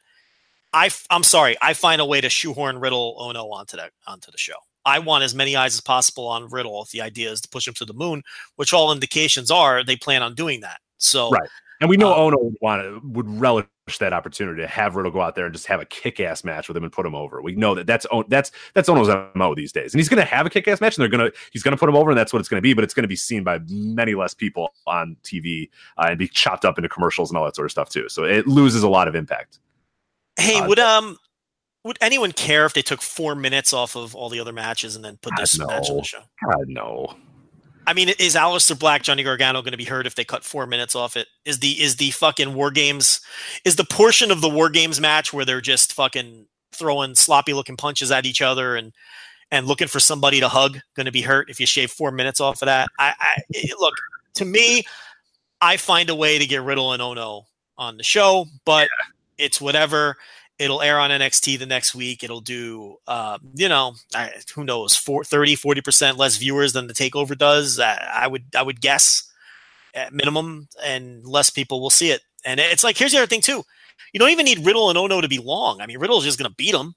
And Ono's basically a high level enhancement guy. So it's like, I'm not asking, I don't need them. Look, I'd love them to go get fucking 25 minutes, but I think you can give them fucking 8 minutes and it's fine. You can't carve 8 minutes out for this. Yeah, you can do 10 less Tommaso Ciampa staring at his hand spots and like make up that time. You know what I mean? Like he'll still have the other 10, but like, yeah, only 10 Tommaso Ciampa staring at his hand spots or Johnny Gargano like peering wildly into the distance or whatever. And you'd be fine. Like you'd make up the time for it, but whatever. Yeah. So. All right, we do have to talk about this weekend before we move on from Riddle and Ciampa. I just listened to it again. Yeah, I can't get over. If you have not seen NXT TV this week, go out of your way and check it out. Matt Riddle does a promo, and I believe it's Kathy Kelly asks him something about his making his debut or whatever, and Matt Riddle says, "I've made my debut." And yada yada yada. And Joe, I know you mentioned it a little bit earlier off air. I watched it and had to rewind it like 16 times because I wasn't sure exactly what I heard. I thought so Matt Riddle is talking about making his debut. He says, "Yeah, I made my debut," and I was like, "What are you trying?" So I go back. I made my debut. I'm like, what is he talking about? I go back. I made my debut. Oh, he's talking about debut. Like, why does he think debut is pronounced debut? So now I have not seen NXT. I haven't been keeping up with it as much, so I wasn't sure if they're playing up the Matt Riddle's an idiot character. If that's like they realize that he's probably not a great promo, that he's a horrendous promo in a lot of ways, that they were playing up that this dude gets high and he's an idiot type character. So then when Cassius Ohno gets onto the screen, I'm assuming Cassius Ohno is going to be like, "Bud, what are you talking about? You're dumb as hell. Like, come on, man, you're so stupid." But he doesn't do that. He's just like, "Hey, you're the new kid on the block. I'm going to kick your ass. All right, bye." And then they just cut away, and I'm like, what's happened? Like, what did Matt Riddle? So there's a lot of scenarios, and I want to get your take on it because we did not talk about all that much. It was this an intentional line? Is Matt Riddle has he never heard the word debut ever before? Did he see it on a line and just say, "I don't know what that word is, I'm just going to say it"? Did he mix up? Like, what the hell happened? We got Matt Riddle saying, "I've made my debut," and moving on because I need to know. I have to know, Joe. What the hell happened? This was a scripted promo, and Matt Riddle has never seen the word debut spelled out. That's what happened here. Because I don't think it was I don't think he was supposed to say debut. I totally think so. I thought so. I was convinced. So like when I rewatched it those 15 times, I went over many different things. I started off with oh my God, Riddle's so dumb. He's never heard debut before. He's never seen debut spelled out. Then I thought, no, it's definitely a character. It has to be a character. And then I went back to, no, maybe he's dumb. And then I definitely, when it was over, the 15th time I listened, I said, they're playing, he's an idiot. The character is, he's a dumbass. And then when Ono got on the screen, Ono didn't say anything about it. And I was just like, whatever. And then I asked you and I asked other people, and they're like, no, I think he just fucked up and said debut. So that's, it is something else though. He said debut. And it's like all the time on the TV reviews, I rant and rave when it like, the only thing about it is WWE is usually good about not letting shit like that get on the air. How did that not get? Yeah, how did somebody not say, "Hey, whoa, the camera guy, Kathy Kelly, Riddle himself, somebody saying debut"? I don't know if that's what you meant to say, sir. Let's. It's a pre-tape. It's not live. I mean, you could definitely just do that again. I am stunned that made it onto the network. So that makes you think that maybe he was supposed to say debut, but the tone of the rest of it, he wasn't supposed to say debut. No, he's never seen the word debut spelled out, and he studied that script, and it was an awful promo. He's very bad. Here's the thing. Awesome. It was so bad. And I know he's got like the pot. Yeah. I know he's got the pothead thing going. I get it. But RVD had the pothead thing going, and there was something endearing about his bad promos. Yes. There's nothing endearing about Matt Riddle's promos. They're just bad. And it's like Kerry Von Erich had like the dumb jock thing going, where it's like the promos were bad, but he was such like, they were bad in such a dumb jock way. You knew he was just a hot, dumb jock that was just an idiot and didn't need to go to class. Like he was stupid as hell because he was so attractive and good looking and great wrestler that he didn't need to go to fucking class. Are you kidding? He's not going to, Kerry Von Erich's not going to class. He doesn't know shit. Like he's allowed to be an idiot because he was so beautiful or whatnot. That's how it kind of worked. Yeah. Yeah, the promos just came off endearing anyway, even though it was clear really that. Oh my God, go back and watch some of those world classes on. You're like, oh dear God, like it really. Now that you're sort of used to like good promos, and he can't even say 5 words without just like staring off in the distance, stumbling over his words, and just looking like he wanted to be anywhere in the world but cutting a promo. But it worked. It worked for him at that time. No, but he always reeled it. He always unintentionally reeled it back in because he'd be stumbling over his words and he would lose his train of thought, and then he would just wrap it up with something like, "But when I get you in that ring, I'm going to get you." And you were like, yeah, Kerry, you're going to get him. You know, you'd rally behind. It's like, for whatever reason, it was endearing and you would get it. Same thing with RVD. Like RVD, I think he knew he was a bad promo, and eventually he just like leaned into the fact that he would just do, "Hey man, hey, how's it going, man? Like, what's going on, dudes? Like, hey Kane, what's up, brah?" Like, and it was just like horrible, but it was like, this is kind of endearing. Like, and it worked out. It was like you knew that was kind of the thing, and like you knew they could maybe cut a good, but he wasn't that great of a promo anyway. So it's like, whatever, you know, this is probably the best thing. That's what I'm saying. I think that you, Rob. I think he knew he wasn't good. And he just leaned into it and said, "You know what? I'm not stoned right now, but I know what it's like to be stoned, and I'm just going to do an exaggerated version of that. And that's going to be my promo style." And it ended up working. Matt Riddle, unlike those two guys, is just really fucking bad at speaking. And, you know, you get debut. I don't know what else to say. I mean, he said he made his debut. It doesn't get any worse than that, you know? And you knew it was a scripted promo because he opened up by repeating her question, which is a WWE thing. Yeah, she said, "You know, how has your experience been so far?" And he goes, "My experience has been incredible." How has my experience so far been? Because they're taught to repeat the question. Right, yeah. You watch any WWE stand-up promo, they repeat the last question that the interviewer asked because for whatever reason, that's what Vince wants, even though it's ridiculous and it's stupid. But I asked for that because like I'm chopping them up in video and you're not going to hear my side. I'm not holding a microphone in this video. I want that person to say, the reason we opened up our, fitness facility is because of this, but I'm not also sitting there staring into space with the microphone. So that's a little bit different. Right. We hear Kathy Kelly ask. Right, we don't need it repeated. Yeah, exactly. There's no point in repeating it. And if you've never noticed that, you're not going to be able to unsee it now. I apologize to any listener who has never noticed that because I've just ruined every single stand-up promo for the rest of time until Vince dies for you in this company because they repeat the question back. So that's how I know it was a scripted promo. He's like, "How's my experience been so far?" And then he goes into, "Well, I had a successful debut," and it's like, holy shit, he phonetically pronounced debut. What is happening here? And again, like you said, they would never be that subtle. They're not trying to tell you. They didn't tell him, hey, Matt, mispronounced debut because we want to kind of plant the seed that you're kind of an airhead. And we want your character to be, like a pothead who doesn't have it all together. Because they don't have a it's the subtlety hammer thing. You're right. Ono would have brought it up. Or the interviewer would have brought it up at that point. And like Cassie definitely does not bring it up. She doesn't go to butt. Like she just like goes, she's just like sitting there like, yeah. Oh, okay, good. And I'm just like, oh, all right. Like I said, it was really hard to kind of figure out what was going on. And I was convinced it had to be. It just had to be an angle, and it absolutely was. And one of my favorite interview tropes that we'll make, and then we'll get into the actual previews, is the AJ Styles, you just won your match. How do you feel? How do I feel? I don't feel good at all. You know what I mean? Like, I love the how do you feel? Like, how are you feeling after your win? How am I feeling after my win? Every fucking time. It's so irritating.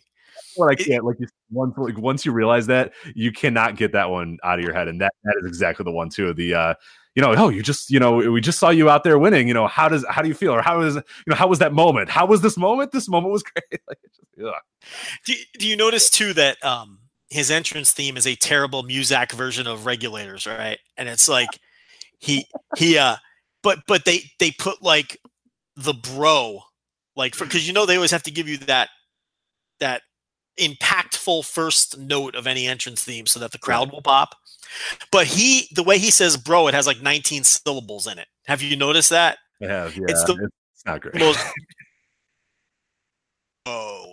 And then the song starts. And it's like, you can't help but just feel like what they should do now is the song should start with butt, and then the song should come on. Like we said with Nia and Becky and Ronda, the best thing to do is just lean into it. Don't run away from it. But it needs to be the Matt Riddle thing. The funny thing, and then I promise we are done.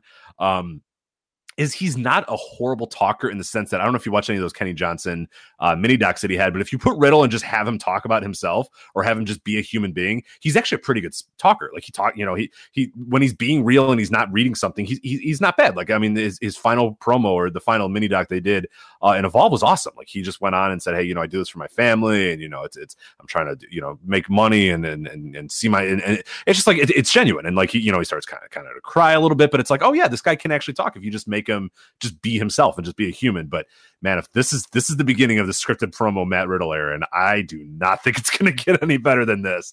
It's going to be rough. It is going to be very, very rough, the Matt Riddle scripted promos. But no need to talk about that, Matt. That's what you're talking about there. That's the Dean Malenko Brad Armstrong theory, because supposedly Dean Malenko and Brad Armstrong are in casual settings are like these charismatic speakers who can crack up a room and own a fucking room, and it just doesn't translate to pro wrestling or their promos. Dean Malenko, I mean, that's another guy, like they just wouldn't let him talk because he was so bad at it. And then Brad Armstrong is a guy who, if you remember WWE CW, they brought him in and he worked a couple house shows as the veteran, let me work with the younger talent guy, and then as an agent, and then they tried him on commentary. Do you remember that? Because a little bit, not much though. Because it didn't fucking last, because he was awful. Because it's like he always had this rep of being like this great charismatic speaker, and they're like, well, shit, maybe he can do commentary, and so maybe it's like that would, like you're saying with Riddle, like it's just people it sometimes just doesn't translate to cutting promos or public speaking, or a lot of people struggle with public speaking, even though they're again, someone who can control a room in a casual setting and they just fucking freeze if they have to speak in front of, 1,000 people. They can't do it. So maybe this is just something with Riddle. He should really, though, just study RVD and study his promos and try to go in that direction with it, because I don't think he's ever going to be super smooth promo guy. And that could be like, all kidding aside, that could be a major barrier in this company. Absolutely. Yeah. I mean, Vince will see that and think, this guy sucks. And throw his headset down and that guy, and that's it. Like, you're done if that happens. So I got to be careful. And even like, I mean, there's a standard of even the promos in NXT. Like, we don't think of it as a promo company, but there's a certain standard that guys have to sort of meet. And that was not it. I mean, that was bad. That was brutal. Rich, there used to be a specific job, a role that we had in wrestling to help in situations like this. Mm-hmm. Go on. I forget what they used to call that job, that specific job, where if a wrestler wasn't good at speaking, someone would do their speaking for them, and it really came in handy a lot of the time, and it's they happen to have a Hall of Fame level one of these guys on their roster right now. It's just amazing. It's like, why would you eliminate that position when it could do such a world of good, especially in situations like this? I mean, you put the right manager on Matt Riddle. I mean, it's fucking, but I don't know. That's it must remind Vince of the fucking territories or something. Exactly. Even though his own company was built on it, literally built on it. But yeah, of course. Even past the point when he owned it, it was still built on the Jimmy Harts and the Bobby Heenans and all that sort of stuff. But it's some of the biggest ones we've ever had. He would have 6 on the roster at a time. He had Heenan, Jimmy Hart, Johnny Valiant, Oliver Humperdinck, Mr. Fuji. I mean, and they were all employed at the same time. It's like, it wasn't just his father with fucking, Grand Wizard and Lou Albano and all those guys. And I mean, shit, Jim Cornette tells the story of him in the Midnight Express meeting with, Vince McMahon in 1986 or whatever it was. And Jim Cornette's big concern was, I'm going to be like the third fucking manager in the pack. I'm going to go from being the number one heel manager where I am now to being like behind Bobby Heenan and Jimmy Hart and these guys who are really good at it on top of that and have tenure. And he had trepidations about that because there were so many fucking managers there. And he's Jim Cornette. He's all-time fucking great. So they not only employed managers for decades in that company, but they employed great ones and knew how to utilize them to perfection. And I don't fucking get it. And then when they do have managers now, they can't. You notice they don't call them. They don't allow them to call themselves managers. No, like, what is Leo Rush? Like, what is his official title in Bobby Lashley's circle? I forget what he's exactly. I don't know what he calls it, but like Heyman's an advisor. Drake Maverick's an advisor, something like that. Advisor, and Heyman's an advocate, and they refuse to say the word manager, which I don't fucking, again, whatever. Back to the top of the show. Who fucking knows?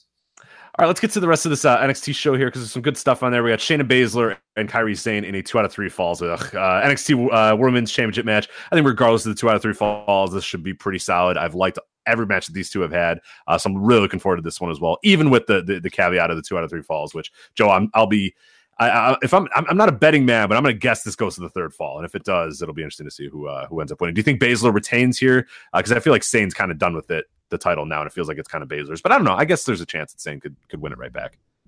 I think it can go either way. I guess it depends on what they want to do in terms of calling people up and whatnot. So, and I haven't been clued in on either one of these people potentially being called up. So who knows? I don't know. I love this feud though. It's my favorite thing going on in NXT right now because I'm not real hot on NXT these days.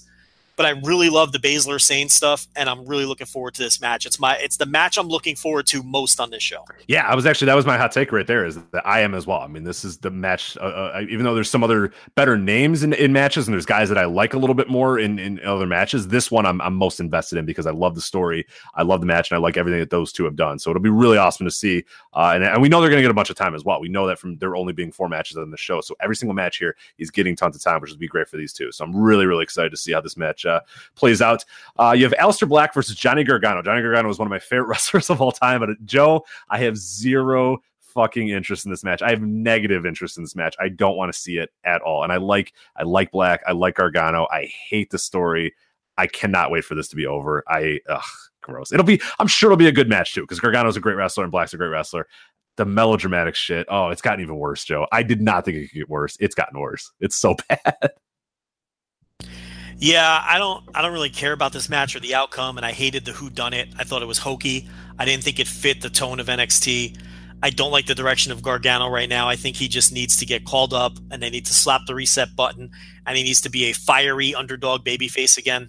But what I'm going to do here is I'm going to attempt to allow myself to just enjoy it because I think it could be a good match. If it Oh does, no, the match is going to be good. Yeah, the match. I mean, there's going to be a lot of bullshit where they're sitting on the mat with their legs crossed, and Aleister Black going, "Why'd you do it? Why'd you do it?" And Gargano being like, "I had to." You know what I mean? Like shit like that. That's going to happen. But everything in between that is going to be great. Like everything in between that is going to be good wrestling. There's just going to be a lot of guys shouting at each other and stuff I like can't that. deal with the cutting promos on each other during the match. I can't deal. And you're going to get that. You're getting that too. There's going to be like 10 minutes of Gargano being like, "I had to do this because of you." Like what I mean? Like it's like, oh my god, yeah. And Gargano can be a heel. We've seen it. I mean, we were doing the show. He was a great heel. He was one of the best heels in wrestling, and we were talking about it, and nobody was watching or TGUSA at the time. We're screaming to the high heavens, back in 2014 of, oh my god, this guy's the best heel in wrestling. Go out and watch it, but not by being a melodramatic, I had to do it because I've turned to the dark side and yada yada yada. He was just cocky asshole. Guy, evil, heel. And this, I don't know. It's like you said, hopefully it's only a short term and then he kind of shakes it off and goes right back to what he was. Cause I think that's the long-term play of him as a big time baby face. But yeah, this whole melodramatic stuff I could do without it for sure. Yeah, I don't need Nikki Cross jumping around the ring going, "I know who did it. I know. I know. I fucking cannot stand NXT's been terrible lately, man. NXT's been really bad lately. Like, let's be honest. You know what I mean? I like NXT in this takeover. We say never bet against the takeover. When it's all done, this takeover is probably going to rock, and there's going to be a lot of good matches. But NXT TV has been shit lately. And it's like an hour that feels like 3 hours. It's just such a slog to get through it too. It's like, I turn on 205 Live and the runtime is 43 minutes and I enjoy every fucking minute of that 43 minutes. And then I turn on NXT and the runtime is 59 minutes and it feels like it takes a week to get through it. It's just, so I'm not really in love with the rest of the stuff we're about to talk about. All right, well, that'll make for a great preview here. Tommaso Ciampa defending the NXT Championship against Velveteen Dream. I cannot really get a feel for this match whatsoever. I don't know if you're different. I don't know if people listening are different. I am not interested in this at all. And Dream's a guy who I like, and I think he's a great prospect for the future. Ciampa is a guy who I've seen many, many times and enjoy. I don't like the current NXT character, but man, I should be way more excited about this match because they're two guys that I enjoy more times than not. I have no feel for this match whatsoever. What is your take on this? Well, Ciampa's in the same boat as Gargano, where I'm just not into him right now, even though I like him a lot as a wrestler. Dream, look, I'm indifferent on Dream, which means I think I've been very fair about him every step of the way. When he stinks, I tell you he stinks. When he's been good, I tell you he's been good. I think that he's someone who is in developmental who belongs there, and because there is a ton of potential there, but he does need time and developmental to smooth out the rough edges. And I can't get a read on this either. I mean, look, here's the thing about it: it's a takeover, which means if you bet against it, you're a fool. It's hard. You can't come into these shows. You have to give the benefit of the doubt. The matches are put together well, and the talent treats these shows like little mini WrestleManias. So yeah, I mean, if you're putting a gun to my head, I think this is going to be a great match. But could I see Dream having one of his off nights? Could I see these guys not having good chemistry? Now, I did read something that they've had house show matches and they were excellent, so that bodes well. But Dream is someone who gets a little overambitious at times, and can be a little sloppy and just have a bad night. We've seen that, and we've seen him do that with great workers. We've seen him do it with Cassius Ohno. And if you could have a bad night with that guy, you could have a bad night with anybody. So who knows? Big spot though for him, and I hope these guys knock it out of the park, and I hope it's a great match. And but we'll see. Yeah, and then the final match, the War Games. Undisputed Era, it's Adam Cole, Bobby Fish, Kyle O'Reilly, and Roderick Strong, of course, versus Pete Dunne, Ricochet, and the War Raiders, Hanson and Rowe. So, again, kind of similar thing that I'm going into this match not really enjoying the story all that much. I mentioned that I'm not a big fan of the characters of Undisputed Era on NXT, but of course, you look at the names in this match, I think it's going to be pretty goddamn awesome. It's got Adam Cole in it, who delivers in these spots, especially in kind of a plunder match. I mean, that's his forte for sure. You got guys like Bobby Fish and Kyle O'Reilly, who are great wrestlers. Roderick Strong, obviously a great wrestler. Pete Dunne, Ricochet is going to do some crazy stuff, and the War Raiders are, great workers as well. So all things considered, like I'm not into the story of this match much, all that much, but I think the match itself is going to be very good and has a chance to be one of the best War Games of all time, given the names that are in there. So we'll see how it goes. I mean, sometimes the stipulation can kind of drag it down, but I thought last year's War Games match was pretty solid with Sanity and Disputed Era. I think this one has a chance to be a lot better than that, given the workers that are in it. So where are you at with this one? I don't love War Games matches. We've talked about it before. I think some of the War Games matches to me are some of the most overrated matches of all time. I think they're egregiously long, and I think what they always have are super memorable spots. You can recall memorable spots from any high-profile War Games match throughout history. They always manage to have some memorable spots in them and some cool-looking stuff, and I think that kind of, helps smooth over, the first 12 minutes of a typical War Game match, which is boring as fuck. And it's like, this match is going to be wild. It's going to be insane. It's going to have memorable spots. It's going to have crazy spots, especially when you look at who's in it. And at the end of the day, it's going to be one of those things where, yeah, I'm probably going to enjoy what I just watched. And I suspect, like most War Games matches, I probably won't like it as much as other people do. And my God, do I sound like a curmudgeon? But that's just, like the Starrcade 92, like people think that's like the greatest match of all time. Like, I think it's an average match. Like I never could really get into that one. And I know Mikey Falcone's going to kill me. But I don't know. There'll be memorable things that will happen in this. And I'm not as down on a lot of the characters in it as you are. I like the fact that Pete Dunne just doesn't get along with anybody, and he's kind of this lone wolf. And I have a feeling that that's going to work into the finish because he's not getting along with Ricochet, and there's no obvious person to take a fall here. Maybe Fish on the Undisputed Era side is someone, and on the babyface side, I guess maybe Dunne and Ricochet would have some miscommunication or end up coming to blows, and that would cause the fit. They're not going to beat the War Raiders right now. I don't even think individually. I guess they beat Hansen in the match to determine who wins the coin flip, right? Right, yeah. But I think I don't think they're going to go back to back with Hansen taking falls like that, though. So that seems And it was also just a lot of distraction and bullshit in that too. They were all in the ring at that point, yeah. So it doesn't quite count as clean. So yeah, I don't know. Maybe they do that, but I don't really have a quite feel for who's going to win this match all that much. But I'm looking forward to it, all things considered. But I'm similar to you as well. War Games matches don't do a ton for me, but there are some that deliver, and I think this one has the opportunity to be in that rare class that delivers. But yeah, like you said, by and large, most of them. We did that project last year where we went back and as a site reviewed all the old War Games, and you can find that on the website too if you just look up War Games Week at Voices of Wrestling. You can see we did it, and kind of everybody came away with that same conclusion of just like, yeah, these, they're not that great. It's like there's some that are good, and there's a lot that aren't very good. But there's the handful that are good. But I think this one has the chance of getting that at upper echelon. But we'll see when it's all done. But did I say Starrcade 92? Because that was a Battle Bowl show, wasn't it? So you're talking about the Pillman Sid. Yeah, the Dangerous Alliance versus. Yeah, that was. What was that? Starrcade. Starrcade. It was not Starrcade. I don't remember. I don't remember you saying Starrcade, but maybe you did. Oh, maybe. All right. Well, maybe I'm burying myself for no reason. It was Wrestle War 92. Wrestle War, wasn't it? Wrestle War. Maybe I said Wrestle War. Did I say Wrestle War or Starrcade? I guess we'll find out. I don't remember now. I don't know. Maybe you said, yeah, whatever. We'll have many tweets where everybody paused right after you said Starrcade 92 if you did, to tell you were wrong, and then it's Wrestle War, and then, I'm talking about Dangerous Alliance versus Sting. And right. Wrestle War 1992. We have clarified that, so you can delete your tweet now. So there you go. That's it. So that's TakeOver War Games. As you said, don't bet against the TakeOver. It's probably going to rock, even though we're maybe down on it. But that has been, I think for the last 3 years, Joe, we've gone into every TakeOver being like, I don't know. I'm not sure. Yeah, I don't like this match. And then it all fucking rocks. So that's fine. And you can't bet against TakeOver. They're always great shows. Yeah. All right, let's get to Survivor Series here. I think we can do this pretty quickly. We got Cruiserweight Championship match. We got Buddy Murphy versus Mustafa Ali. We don't know. I don't think this is a pre-show, though. I don't think it's been designated as pre-show, but I imagine it finds its way there, even though this is yet again another 6-hour pay-per-view or whatever. It's another one of the long pay-per-views they're going to have. So we'll see. Hopefully it doesn't, because they've been doing some great stuff.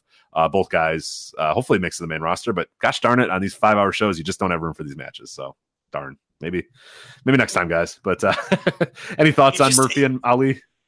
Yeah, I mean, I'd be way more excited for it if it was on 205 Live because you just never know what you're going to get when they move these to main roster shows. Mm-hmm. Are they capable of fucking knocking it out of the park and having the match of the night? Fuck yeah, they are. But we'll see if it gets mucked up with sort of the true main roster influences, and we'll see what happens time wise and all those sorts of things. So. All right, so you have this match, which is just an ungodly mess on the pre-show. It's a 5-on-5 Survivor Series tag team elimination match, which was endearing back in the day when everybody was standing outside the ring, but seems like it's going to be a clusterfuck here. So, all right, I'm taking a deep breath here. All right, Team Raw is Bobby Roode and Chad Gable. The Revival, which is, of course, Dash Wilder and Scott Dawson. The B Team, the Lucha House Party, and the Ascension. And they're against Team SmackDown, which is the Usos, the New Day, Sanity, and the Colognes. Oh, and also Luke Gallows and Anderson are on SmackDown as well. And then there's like weird combinations because, of course, like 3 of these teams have 3 members or whatnot. So Lucha House Party can be Lince Dorado, Kalisto, or Grand Metalik. Sanity can be Wolf, Young, or Dane. And then, of course, the New Day can be Big E, Kofi, and or Xavier Woods. So it's just a complete disaster of a match with a lot of people and a lot of names and a lot of people I don't really care about. So, yeah, I don't know. Do we have to talk about this match? I don't think we do. So you, sir, are a disgrace. You're a disgrace. Okay. I love the 5-on-5, 5 teams versus 5 other teams, the traditional Survivor Series match when there's like 20 guys outside the ring and when you throw someone. Yeah, but it's everyone has Wolf. I don't give a shit. No, I do. I love this. I am looking forward to this. I love when they get whipped into the ropes and everyone has to dive out of the way because there's too many people on the apron. And I'm into this. I think it's funny that they like kind of sort of called up Lucha House Party, but really didn't. And it was just so they could even out the sides in this match. No, that's why they called them up. Right? Oh, of course.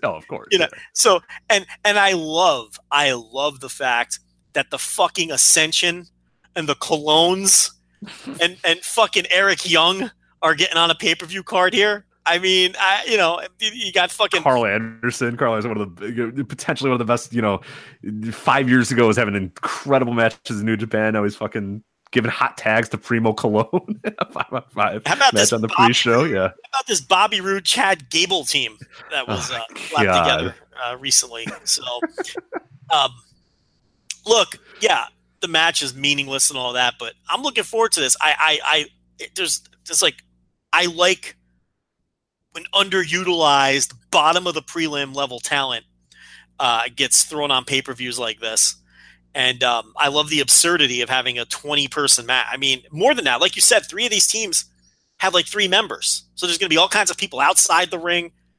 Rich, this is going to be a fucking cluster. I don't know why you're not looking forward to this. I hate it. I am nothing if not a noted Survivor Series match hater. So this is the annual tradition of me, you being a lot more excited for these Survivor Series matches than I am. Joe, there's like 100 people in this match. How many fucking schoolboys? How many pinfalls are going to happen when they're at a commercial break talking about Survivor Series? Like, so there's got to be 10 of these eliminations are going to happen when they're like talking about Survivor Series, or cut to commercial or whatnot. You're starting to sell me on it a little bit because it is madness and it is chaos, but I'm going to need a little bit more than that. The other great thing about matches like this, you're going to have 20 people dying to get attention on themselves for the 30 seconds that they're in the ring. And I love watching wrestlers try too hard. Do you know what I mean by that? Like, remember when like ECW and WCW combined on that fateful night on Raw? Mm-hmm. And you'd have like Tommy Dreamer and Chuck Palumbo and whoever all trying to like get into the camera frame and mug it up for the camera. You know what I'm talking about? Like, yeah, that always happened anytime during the Alliance when like Stone Cold was out there cutting a promo and like Sean Stasiak's like getting as close as possible to try to get in frame and hey, I'm here, yeah, Sean Stasiak guys. There's nothing more entertaining to me in a scenario like this than wrestlers desperately seeking attention when they very briefly have the cameras on them. It'd be funny to see Bobby Roode and what he's going to do in his 30 seconds. You know what I mean? Like, he's got 30 seconds to wow everybody. Go out there, Bobby. Like, some won't care. Some won't care. Others will be desperate to impress. You know what I mean? So it's like, I like watching those kind of mechanisms take hold too in scenarios like this. So this looks like a total fucking clusterfuck, and I am here for it. All right, so we have a tag team match with 2 of the tag team champions of the different brands. AOP, the Raw tag team champions, versus The Bar, the SmackDown tag team champions. What do you think about this guy? Listen, another team with 3 men. You could get the Big Show involved in here somehow, right? Isn't that the deal with the bar? I mean, I don't know if they're doing Freebirds rules, but I don't know if they're doing Freebirds rule. I think he's kind of the de facto manager, but you might be right. Maybe they'll do a change in the last second and want the big man against the big man or whatnot. So there's a possibility they'll do that. Excuse me, sir. He's the advocate. Okay? I'm sorry. He's not the manager. So now we get into the portion of the show where all the champions are facing each other. So I think the bar are so much better on paper than in reality. They've had good matches. Oh, sure. Yeah. But again, I used to expect them to have great matches, and I don't think they ever really. Maybe there might be one or two I'm forgetting, but they always seem better on paper than, like, in theory, than in reality. Yeah, like this match sounds good or whatnot, and then you watch it, and like that's experience I pretty much have every time I'm done watching them, where I'm like, oh yeah, and like even during the match, I'm like, yeah, that was pretty good. And then when it was over, I'm like, yeah, that was all right, and then I just kind of forget about it and then never think about it ever again. Like they haven't had like those knockout drag out matches that you would sort of assume that they should. And they're obviously capable of doing, and they've had a few times here and there, but yeah, it doesn't quite deliver to what you think it is most times. But we'll see how this ends up going. You get a 5-on-5 Survivor Series elimination match with the women. Oh, sorry, do you have anything more on AOP and the bar? I was just gonna say the bar is Volador in New Japan. right, yeah, right. We're like, oh, Volador versus Robbie Eagles. That should be great. It's not at all. Yeah, it's just not good at all. All right, Team Raw versus Team SmackDown. This is a 5-on-5 Survivor Series elimination match. Team Raw is made up of Mickie James, Nia Jax, Tamina, Natalya, and Ruby Riott. What a unit right there. Versus Team SmackDown, Carmella, Naomi, Sonya Deville, Asuka, and to be announced. Joe, this match sounds horrible. There's a lot of bad workers.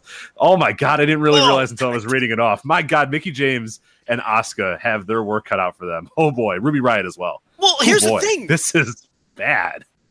Asuka stinks too. All she does is throw hip like the fucking Ruski. That's true. Fucking hip throws at people. I mean, this is so bad on paper. I mean, it's horrendous. You've got Nia Jax, Tamina, Natalya, Carmella, Sonya Deville, Asuka, who doesn't care anymore. That's 6 horrible people. You didn't even mention there's going to be 3 people meandering around the ring with Alexa Bliss, Liv Morgan, and Sarah Logan just wandering around ringside. So there's going to be 1,000 people outside. And I think Mandy Rose is the TBA, but I assume that's the TBA, but I don't know. Maybe that's not exactly fucking working up my fucking I was going to say, that's not going to help. Yeah. Who gives a shit about Mandy Rose? I mean, this looks horrendous on paper. This looks so bad. The juxtaposition of this coming like a month after, Evolution, which is a great pay-per-view, and it's like, how is this the best you could come up with? Like, there has to be better people, right? And somehow there's just not. So this is the match that has the rapid-fire eliminations. You get rid of Carmella, you get rid of Tamina. This is where you want your roll-ups. You want the Rich Kraetsch roll-ups. And the best you can hope for is it comes down to like Ruby Riott and Asuka or something, and then they have a good 5-minute fucking closing stretch. I mean, it's the best you can fucking hope for. But the TBA, I mean, if it's a big star or something, I don't know what they got. I don't know. But it just fucking looks like absolute fucking bullshit. I didn't realize until I was reading the names. I was like, oh, God, that's gonna be a thing there. But now we got the men's 5-on-5 Survivor Series elimination match. You got Team Raw, which is Dolph Ziggler, Drew McIntyre, Braun Strowman, Finn Balor, and Bobby Lashley versus Team SmackDown, The Miz, Shane McMahon, Rey Mysterio, Samoa Joe, and Jeff Hardy. Okay, I don't usually like Survivor Series matches, but I'm all here for the Team SmackDown. Miz, Shane McMahon, Rey Mysterio Jr., Samoa Joe, and Jeff Hardy. I am here for that. So, what do you mean? These are all fast friends. I don't understand. That is one thing. I'll admit I am a Survivor Series match hater because the matches themselves kind of suck. But I do enjoy the random collections of human beings on the side of the ring that have to work together. And try to survive. Of course, the teams of 5 are striving to survive, Joe. But The Miz, Shane McMahon, Rey Mysterio, Samoa Joe. I can't get past the Rey Mysterio and Shane McMahon combination. I don't know. That just tickles me for some reason. And then like Samoa Joe and like I don't know. That team is pretty incredible. But what do you think of this match? We don't get the late 80s promos with Mean Gene anymore, where the 4 or 5 guys pretend to be like Hacksaw Jim Duggan and Bret Hart both holding 2 of a sudden as Hacksaw Jim Duggan's pal? I mean, why? It doesn't make sense. Yeah, and I love the you slapping know, the shoulders too. That's my favorite part of like rubbing their shoulders. Yeah, like, all right, we're gonna do it. Bret Hart's like, yeah. Everyone's in the background just like slapping him and like rubbing his traps and stuff. I love those promos. Just coked out fucking promos. They're great. Rubbing the traps. You're so they right. are. Like, they're always doing that. Yeah, they walk because the one guy has to come from the back to cut his promo. So like Bret Hart takes a step back, Jim Duggan takes a step up, and then like Bret Hart places his hand on his traps and starts to kind of rubbing them while while Jim's cutting his promo. It's great. That's rugged Ron Garvin's. That's rugged Ron Garvin's job to fucking rub traps while everybody else talks. There's a lot of trap rubbing and fist pumping and fucking just sounds coming out of people. And you're right. The like 3 out of the 5 are always coked up. Like you could always spot the guy. Like Hawk is always coked up.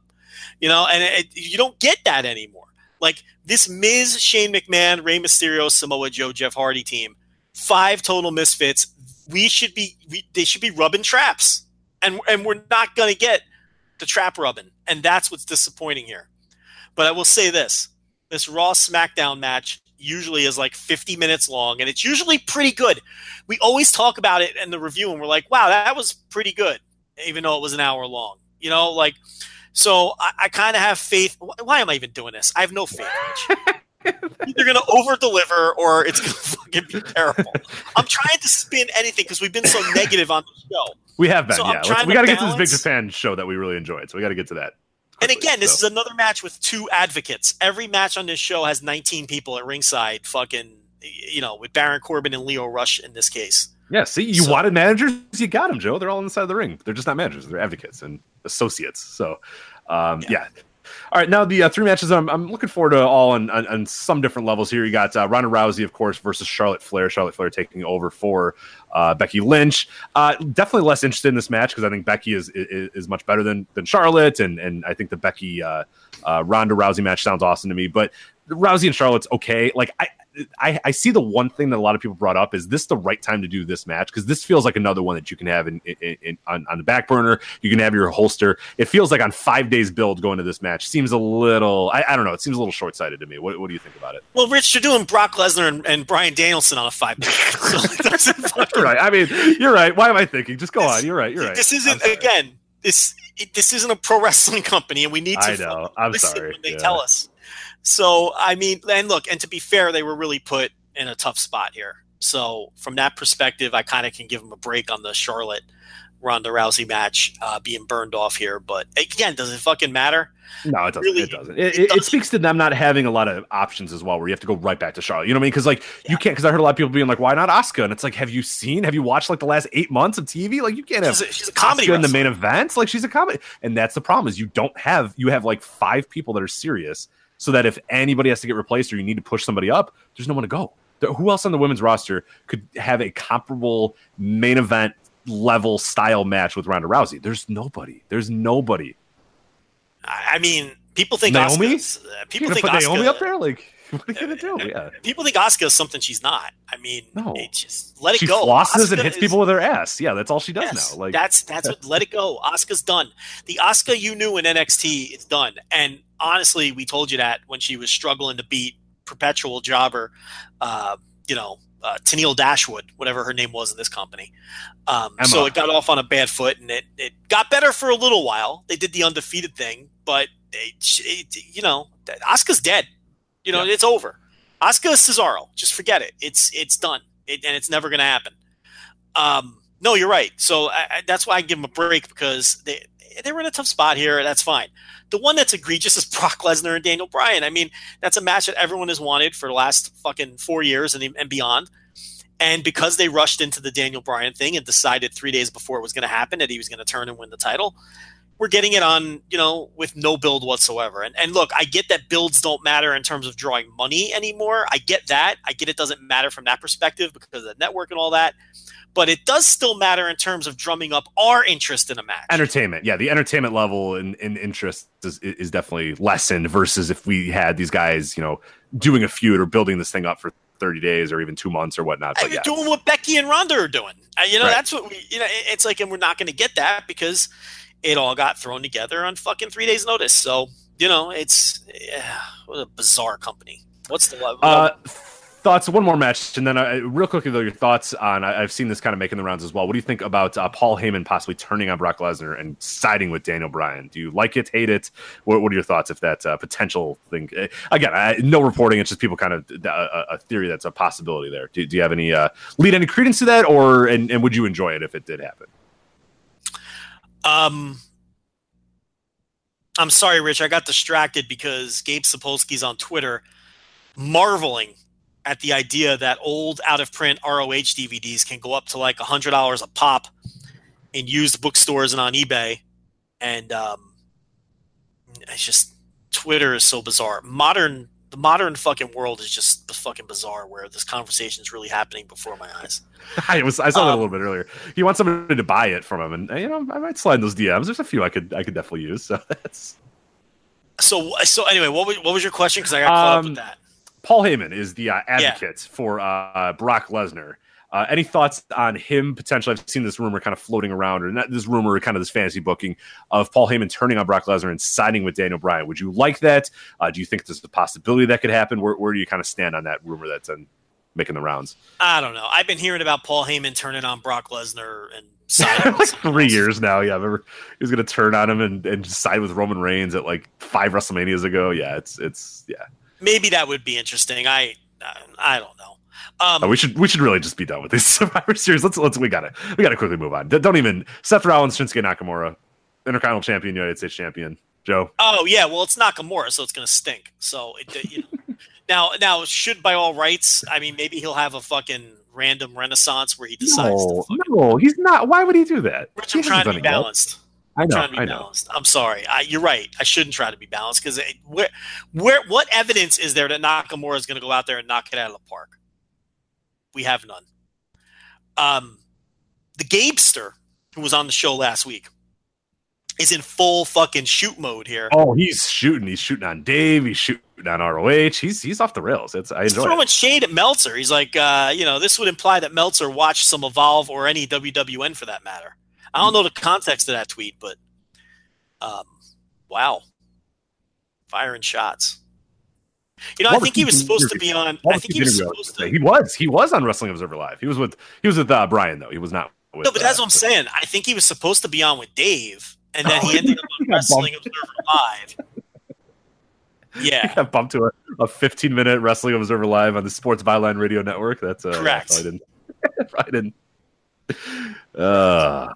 Oh boy, but well received interview last week. We had a lot of people, a lot of good feedback on that, and I enjoyed it as well. So hopefully we'll hopefully do some more of those in the future. But we heard a lot of good feedback from Gabe, from people that listened. A lot of people enjoyed the interview, so good stuff. So thank you everybody for your follow up and feedback for that. All right, so that was our great 2 hours on WWE. Why do we do this to ourselves? We don't know because we have so many other good things to talk about. But we have to do it because we do it anyway, and we're masochists. All right, let's move on to speaking of masochism, I guess in a lot of ways, Big Japan Sumo Hall show, Joe, from this last weekend. You saw the entire card. I saw the back half of it, so the kind of the big matches. Overall, before we kind of go match by match here, what did you think of the show from top to bottom? Because I've heard some really positive reviews and positive marks about everything on the show. So what was your take of it? Very good show. I can't call it a great show because there was no great match. But it was a very good show, top to bottom, with top of the card and even a couple of the prelims, actually. Some very good matches. I mean, right there at the 4-star range, floating around that area. There's a couple matches in that neighborhood. A lot of stuff here that's just not for me.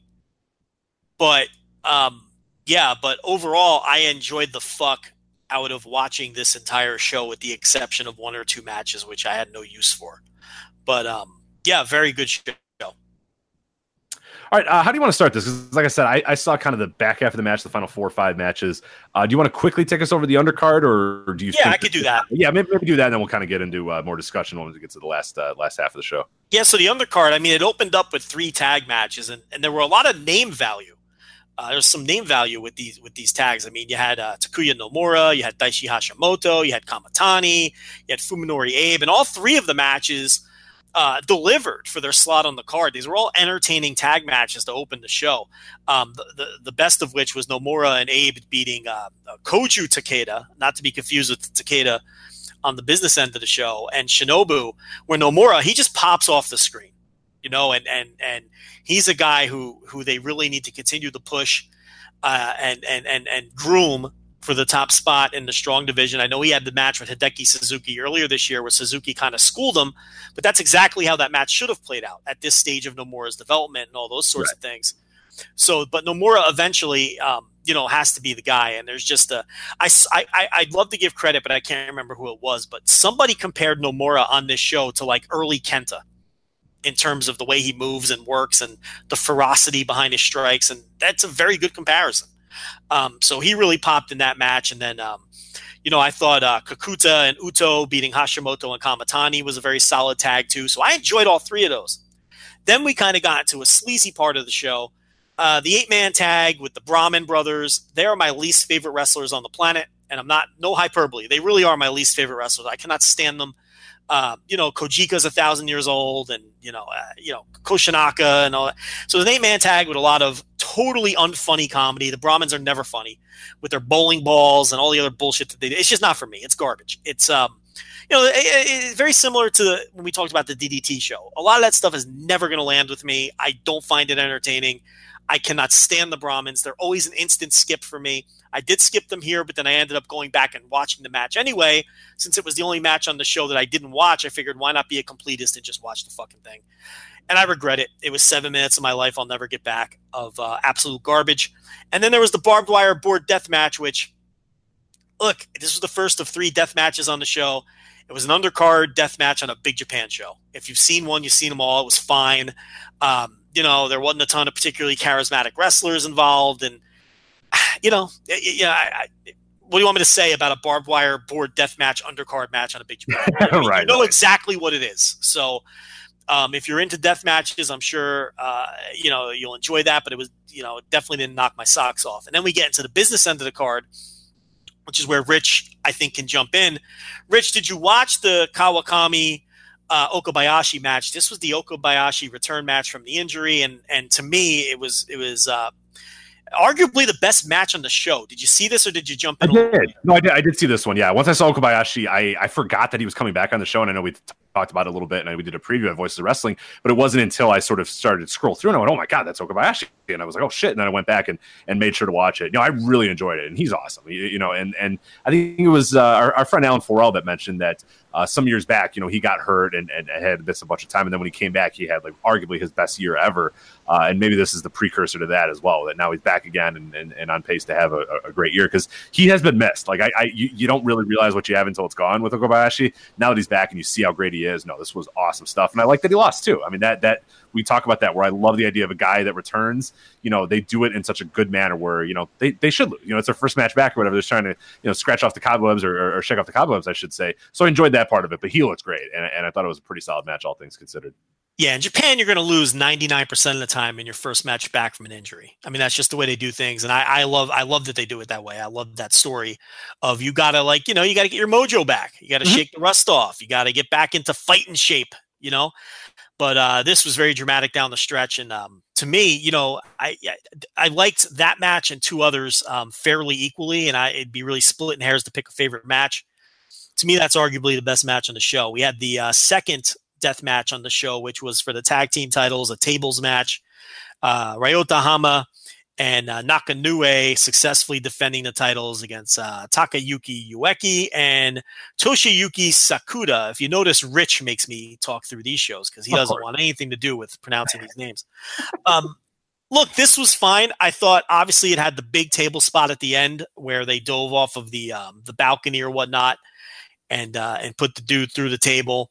This was better than the barbed wire death match earlier in the show, I thought. And, with death matches, I kind of put them in 3 categories. One category is it's shitty wrestlers who are the bottom of the barrel, who can't really do anything else. So they resort to death match. And, I don't care what context you put shitty wrestlers. If you're shitty, you're shitty. And whether you're maiming each other or trying to have a straight match, it's probably not going to be good. And I hate those kind of death matches. They do nothing for me. I don't like watching unskilled guys in, t-shirts, sleeveless t-shirts and cut off jean shorts hitting each other with light tubes. It does nothing for me. Then there's, the second kind of death match to me, which is I watch it with bewildered amusement, where it's fine and it puts a smile on my face and I go, those guys are crazy, and that was kind of fun. And that's what this match was to me, a bewildered amusement death match. And then you have death matches that are just fucking awesome, like most of the Takeda matches have been during his title run, and we'll get to this one here, which are just legitimately great matches. So those are the three kinds of death matches for me, and this tag team match falls into the second category. What'd you think of this? Yeah, I thought it was I thought it kind of stunk, but it was in a way where they kept it nice and quick. Like you said, it was kind of that one category where the what'd you say, the amusement, bewildered amusement. I think that's probably where I'd put it. It was shitty guys having a shitty death match, but then it became kind of fun, and I kind of enjoyed it when it was all said and done. And like, you know what I mean? It was only about 10 minutes or so it wasn't like it dragged on too long, and it wasn't like they dragged every single spot and made them so ridiculous. So yeah, no, I actually all in all enjoyed the match. And yeah, bewildered amusement is probably the best way to describe it. So I enjoyed it. I didn't love it, but yeah, it was fine. So we had the junior title match, and this fucking rocked. Oh, it was my match of the night right here. Okay, great. So yeah, it was Kazuki Hashimoto defending against Yuya Aoki. He wins the match. This fucking ruled. I mean, I knew when you were going to stand up and pace in your den, there was one spot where I was like, oh, I know Joe loves this match. And like, I hadn't talked to you about it yet. Hashimoto basically put Aoki away. He goes for a pinfall. Aoki kicks out at one. Yes. It was a kick out at one. I know you'll have a kick out at one. So Hashimoto's like, you motherfucker. So he tries to go for another pin. Aoki kicks out at two this time. So then Hashimoto's just like, you fucking asshole. And then just stretches the ever living shit out of Aoki until he taps out. I loved it because he was just like, you fucker. I put you away. You know you're done. You're fucking you're toast. And he just stretches him beyond. Like he's got his leg. Like I've never even seen a submission this brutal. Oh my god, it was so great. And I knew that you loved it because it wasn't like the kick out of one that a lot of people kind of eye roll and oh my god, this is perfect because it was like he had nothing. Aoki was done, and then he kicks out at two, and Hashimoto's like, the fucking how dare you kick out at two after I knew I put you away, and then just stretches him and he taps out of me. I knew that you loved that at that point. But the match prior to that was incredible too, but oh yeah, it was a well-placed one count kick out. It was just a fucking stubborn kid showing fight once he was beaten, which are the best one count kick outs, really. And then yeah, I thought he was gonna rip a limb off of him. I mean, that was just fucking brutal. I mean, it was one of those I can't even describe the fucking hole that he had him in. But yeah, either that or the Okabayashi match for me were match of the night. There was another match that I have on this show in the same category, but let's keep going here. We had the real quickly. I was going to say Hashimoto is a guy that I've seen before and never really been all that impressed with or never really liked. Was there something about this? Because did you come away with that way too? Because I was so impressed by his work in this match, and he's a guy that I've seen before, and I've always, sometimes I've enjoyed it, and sometimes I've just kind of said, whatever. But man, I came away being like, this dude's a fucking star. This guy's great. Like, was I out to left field here? Have I been missing the boat on him? What's kind of what can you describe about that, or try to? I'm indifferent on him. I mean, it's just a fucking wrestler to me. I mean, so I don't know. I just think they went out there and had a great match. I mean, I think, sometimes that fucking happens. Mm-hmm. I don't have a real strong opinion on Kazuki Hashimoto one way or the other, to be honest with you. So I can't really give you anything on that. I guess there were 4 death matches here because we had I miscounted because we had the Madness Massacre Returns Battle of Killing Weapons death match, Rich. With Abdullah Kobayashi, Ryuji Ito defeating Jaki Numazawa, and of course the Crazy Monkey Jun Kasai. So now we're getting into the business end of the card where you've got some charismatic dudes and some stars and some people you're real familiar with. And the best way I could describe this match is it sure was a Madness Massacre Returns Battle of Killing Weapons death match. It delivered. It was death match. It was. Now I didn't love this, but I thought it was what the shitty wrestlers one that you mentioned. I know that like Jun Kasai is pretty solid and whatnot. He got some charisma in there, at least, is what I'm saying. There was charisma, but it was pretty shitty. I mean, I'm being diplomatic. What I was gonna say was, and I'll let you bury it. What I was gonna say before I handed it off to you, but you just were chomping at the bit to bury this fucker. was I think that if you're a big deathmatch guy, you probably really like this, especially if you're a fan of the people involved. But this was losing my interest. It's the kind of match where it's like I keep looking at my phone and I have to keep reminding myself to pay attention. And it's just, it wasn't, I don't know. But go ahead. I think you hated it a lot more than I did. Sometimes get a little too, unless it's like a big main event. It's just like, all right, guys, let's go. And past draft pick of mine, Ryuichi Ito, it's just so bad. He's so fucking terrible. Yeah. He is so shitty. He can't do anything. He's like a fucking brick. Like, what are you doing? Like, just oh my god. But Jukusai was fun, and that was interesting, and they had a pretty cool hype video before as well. So no, I mean, I enjoyed as you said, it was charismatic for sure. Kobayashi is definitely charismatic. Numazawa is, and Kasai is. It's really just Ryuji Ito that fucking stinks. But yeah, I mean, I don't know. I think the biggest thing, like you said there, where it was just like 10 minutes in, I'm kind of like, all right, I think I'm good. Like, you guys can go home now. And then those last 5 minutes were just like, all right, guys, let's go. And especially knowing what was coming up on the show, and I was really anticipating the final 2 matches. So I was like, let's get this show on the fucking road, guys. Let's go. So I think it probably just lasted a little too long. But all in all, it was indeed, as you said, a Madness Massacre Returns Battle of Killing Weapons death match. It definitely was that. But yeah, maybe just a little bit too long. So Daisuke Sakamoto defeats Hideki Suzuki for the strong title. Rich, did you watch the time limit draw they had earlier this year? I don't think I did. Okay.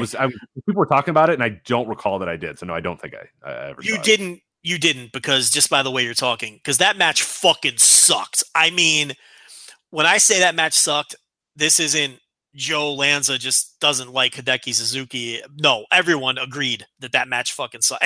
Universal. This blew the fucking time limit draw out of the fucking water. Like, this was a legitimately good match. Right in that 4-star range, 3 3/4, 4, somewhere in there. Maybe it wasn't as good as the junior title match, and it wasn't as good as the Okabayashi match, but it wasn't that far off. And we got the title switch. I did not watch it spoiled, so I didn't necessarily know that Sakamoto was going to win the title. And I thought it was a enjoyable fucking beefy match. What did you think of this? Yeah, I really liked it. I was I guess I did not see that first one because I really would have buried it. But no, I thought this was really solid. I think the result was fine, and I think you got. And we talk about all the time that the thing that really annoys us about Hideki Suzuki sometimes is the perception of effort in matches. And it's like, you can tell when he thinks that a match is beneath him, and some people say, oh, it should be beneath him because that guy he's wrestling isn't as good of a wrestler. But yeah, I'm out there for you. You're out there to entertain me. You're out there to have a good match and make me believe and make me do all that sort of stuff. This match felt like he knew it was kind of a big deal. Sakamoto worked it like they were at a fast pace. So I thought Suzuki had a great match because he was working at a very high pace. He was working with some purpose, and he was really kind of doing some really fun stuff throughout the match too. And Sakamoto's Sakamoto. So I was shocked I enjoyed this as much as I did. I kind of went into it going, okay, here we go. Let's see. This could go one of two ways. And it went the most positive way. I thought this was really, really good. Definitely probably my third match of the ones I've saw, of course. I didn't see the undercard all that much, but of the top 5 or 6 matches or whatever, definitely the third best behind Hashimoto and Naoki and the Okabayashi match. But really good though, really, really solid match, all things considered. And I thought the right result too, with Sakamoto winning and defeating Suzuki to win the world, the strong world title as well. Yeah, the strong title, it's kind of been, they tried some experimental things the last couple of years, and Suzuki is what he is. I think this could be an interesting new / old direction. It's not like Daisuke Sakamoto is a spry youngster by any means, but it's they haven't really built this title around guys like Sakamoto and Okabayashi in a while. So we'll see a fresh new direction for this belt. I think clearly Nomura is the future. And I'm curious to see now. Big Japan, look, they're booking, particularly on the strong side of the ledger, because the death matches have been carrying the company, is notoriously awful. So you just hope they don't screw up the kid, and then we'll see what happens from there. So the main event, of course, was the death match. Like we said, the death match has been carrying it. Now we should say this show drew 3,800 fans to Sumo Hall. A significant jump from last year's show. I think did 3,100 or something like that. I think the year before was 3,200.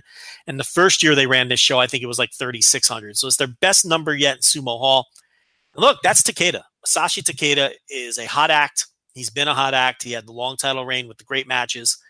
And that man drew, the biggest Sumo Hall crowd that Big Japan has ever done. So I think I could safely, do you agree with that? I don't think the Suzuki. There's no question. Yeah, maybe a little. Sakamoto challenging for the strong title. Look, we can't completely disregard that. No. We shouldn't. But Takeda is. He's a legit. If you want to make a wrestler that you're candidate for, advocacy for Takeda, an argument for Takeda, I would listen to it because I mean, you've seen Big Japan, you've seen the matches that he's done and the shows that he's done have done better ratings. You've seen him travel, to the US and do some stuff. You've seen him have just great matches, as we said, from time to time again. Like, no, I think he's maybe not the sole reason of it, but I think he's the most significant reason for it doing the best numbers it has, because we've seen that reflected in some other numbers as well throughout the year. So I think it's unquestioned that he's a big part of that. Yeah, and he drops the title here. I didn't love this. It's fine. To me, and I've watched a ton of his matches. To me, it was the least interesting title match he's had in Big Japan, aside from the Abdullah Kobayashi match, which I didn't like at all.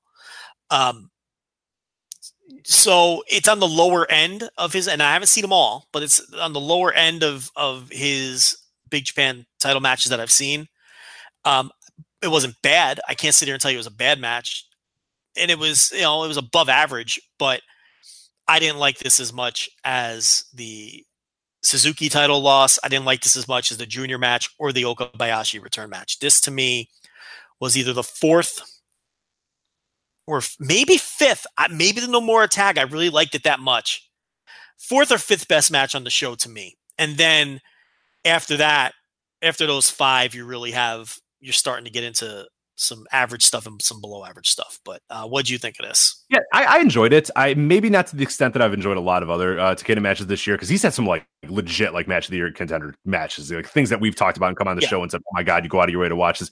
This is not one of those. This is probably the tamest matches that he's had, of this recent run or of recent vintage. Probably the least intense of all those matches. There was a lot of spots that were a little just mistimed or didn't quite work, or maybe a full on botched or whatever. It just didn't have that same sort of intensity, speed, and brutality that some of his other matches has had. But I still enjoyed it because I think he's that good of a deathmatch wrestler, and I think he's that good that he can make a match that has a little bit of warts on it, that isn't perfect. He can still make that pretty entertaining and pretty fun. So I thought, all things considered, I'm probably at a low end 4 for it, like maybe a 4 stars or whatnot. But I mean, I came in with super high hopes because this year he's just had like tremendous. He's had legit 5-star matches. You know what I mean? Like matches that are as I said, match of the year contender levels matches. And I assumed, given the main event, given the high stakes, that this might have been another one of those. It wasn't quite at that level, but I enjoyed it all in all. I wouldn't put it above the junior title match at all. It would definitely be probably firmly my second or third favorite match on the entire show of what I saw, at least. But I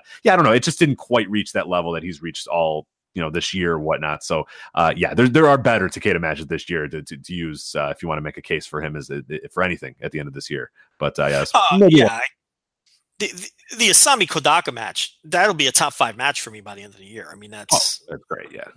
That's June 20th. If people want to go find that one, that's one of the best matches to take place on the planet this year. I mean, it's just a tremendous match. And the Jun Kasai match, I liked a lot. I thought this was better than the Kobayashi match, but this had a lot of things in it that I don't like about deathmatch. This one with the Takahashi title win here, and there was a little bit of sloppiness. They kind of blew the power bomb through the table on the outside of the ring spot. They had to redo that. And look, it's not a big deal, but it takes you out of it for a second. You know what I mean? It's little things like that. So not the best example of Takeda this year. If you hear people going on and on about Masashi Takeda and you want to see what all the hype is about, this is not the match that I would send you to. So no, certainly not. But I think one thing before we move on to other topics there, what do you think of obviously the title getting moved off of him and what's next? I mean, that's 449 days he was champion. I mean, it's August of 2017 he won this title, and he now just finally loses it. What sort of next for him? Because he's not a Big Japan rostered guy, if I'm correct, right? He's a freelancer technically, right? I think so. I mean, he's worked other promotions this year. He worked the All Japan Junior Tag Tournament.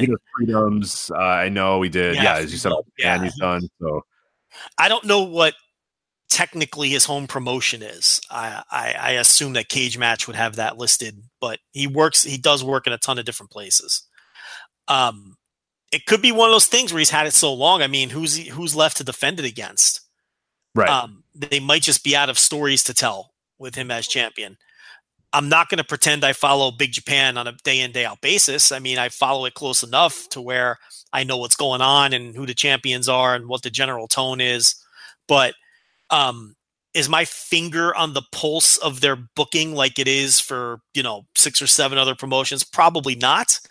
So I might be the wrong person to ask, but it's probably just one of those situations where he's had it for so long and he's defended against everybody. And this is your big show. And if you want to put it on, and if you want to put the title on Takahashi, this is the place to do it in front of your biggest crowd on your highest profile event. So, they did both title changes here. Yeah, for sure. So, he's had 11 defenses of the title. That's quite a few. And if I remember correctly, I don't have it up, but I think our previewers, John Carroll and Taylor, both thought that there was a very good chance that he was going to lose the title here.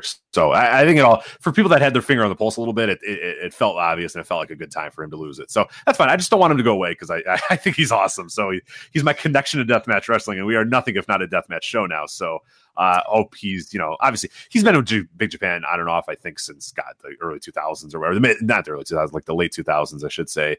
So I doubt like he's done in Big Japan or whatnot, but I just hope that he's still kind of in the mix because I think he's great. I mean, he's really, really good. So I just want to see him as much as humanly possible. So we'll see how that's. The Jun Kasai match, in fact, was a freedoms match. Now that I think about it. Okay. Oh yeah. That is right. So, those are, to me, my two favorite Takeda matches of this run. The Kodaka match, of course, and then the Jun Kasai match, which I'm looking through my notes, and that was a freedoms match for sure. So, that speaks to your point. He's kind of wrestling everywhere. I went 4 3/4 on the Jun Kasai match. I mean, I thought that was fucking great too. But the Kodaka match, that's one that the Osami Kodaka match is a match where, if you want a full picture of the year of 2018 in wrestling, I think I would call that a must-watch match. You have to watch that match. It's certainly a must-watch. Yeah, it is.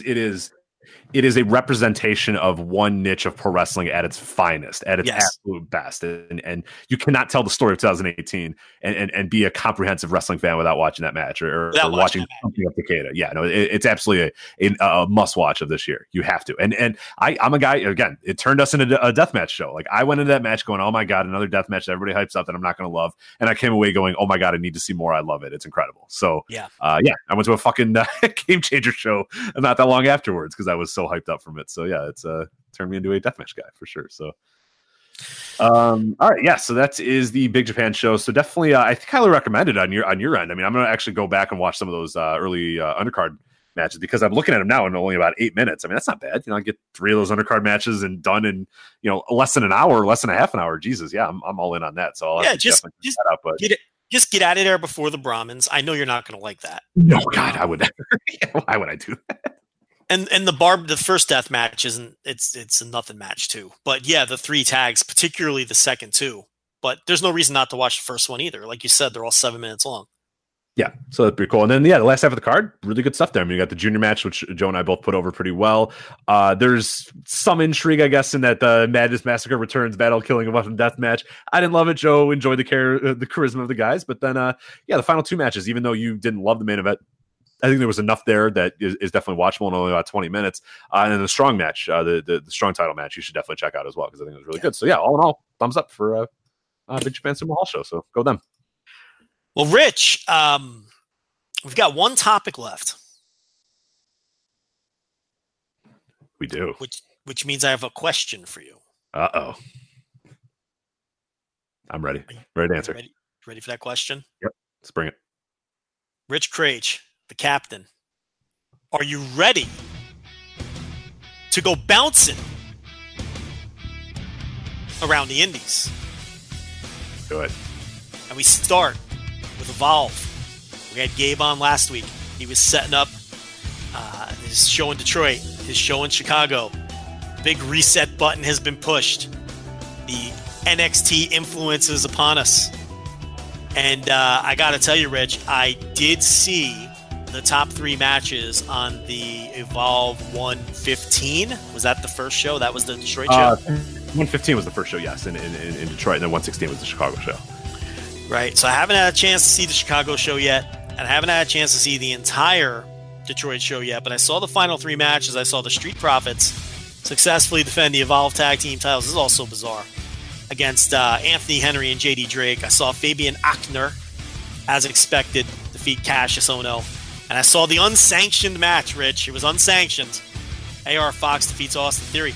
When a match is unsanctioned, does cage match counted as a legitimate match? Is it on the books? I don't know. No, it's not. They have to delete it. Yeah, I don't even know why it was there. I found it on Cage Match, but it shouldn't be on there because it is unsanctioned, unapproved. They had to have hold harmless agreements that Gabe and Sal could not be represented for whatever. So how are those three? Because I have not seen anything of the Evolve Weekend, unfortunately, which I'll get to in a bit. That's why I did not see the show in Chicago. But what did you think of those final three? Red hot crowd in Detroit. I'll say Good. that. Okay. Looked like a healthy crowd as well. Street Profits, Rich, I got to tell you, this was like no other Street Profits match I've ever seen in my life. They worked indie style, and they fucking killed it. I mean, hear that. I am glad. This Street Profits versus Anthony Henry and JD Drake match was worked at a breakneck pace. It was not like an NXT TV style match or what I presume they're doing on the Largo Loop. There was no grab and holds. My God, this was an indie style WWN Evolve style tag match all the way with a hard pace and good action. And even Angelo Dawkins, who we buried underneath the earth. I mean, he was clearly, to me, the least impressive person in the match, but he did not stick out like a sore thumb.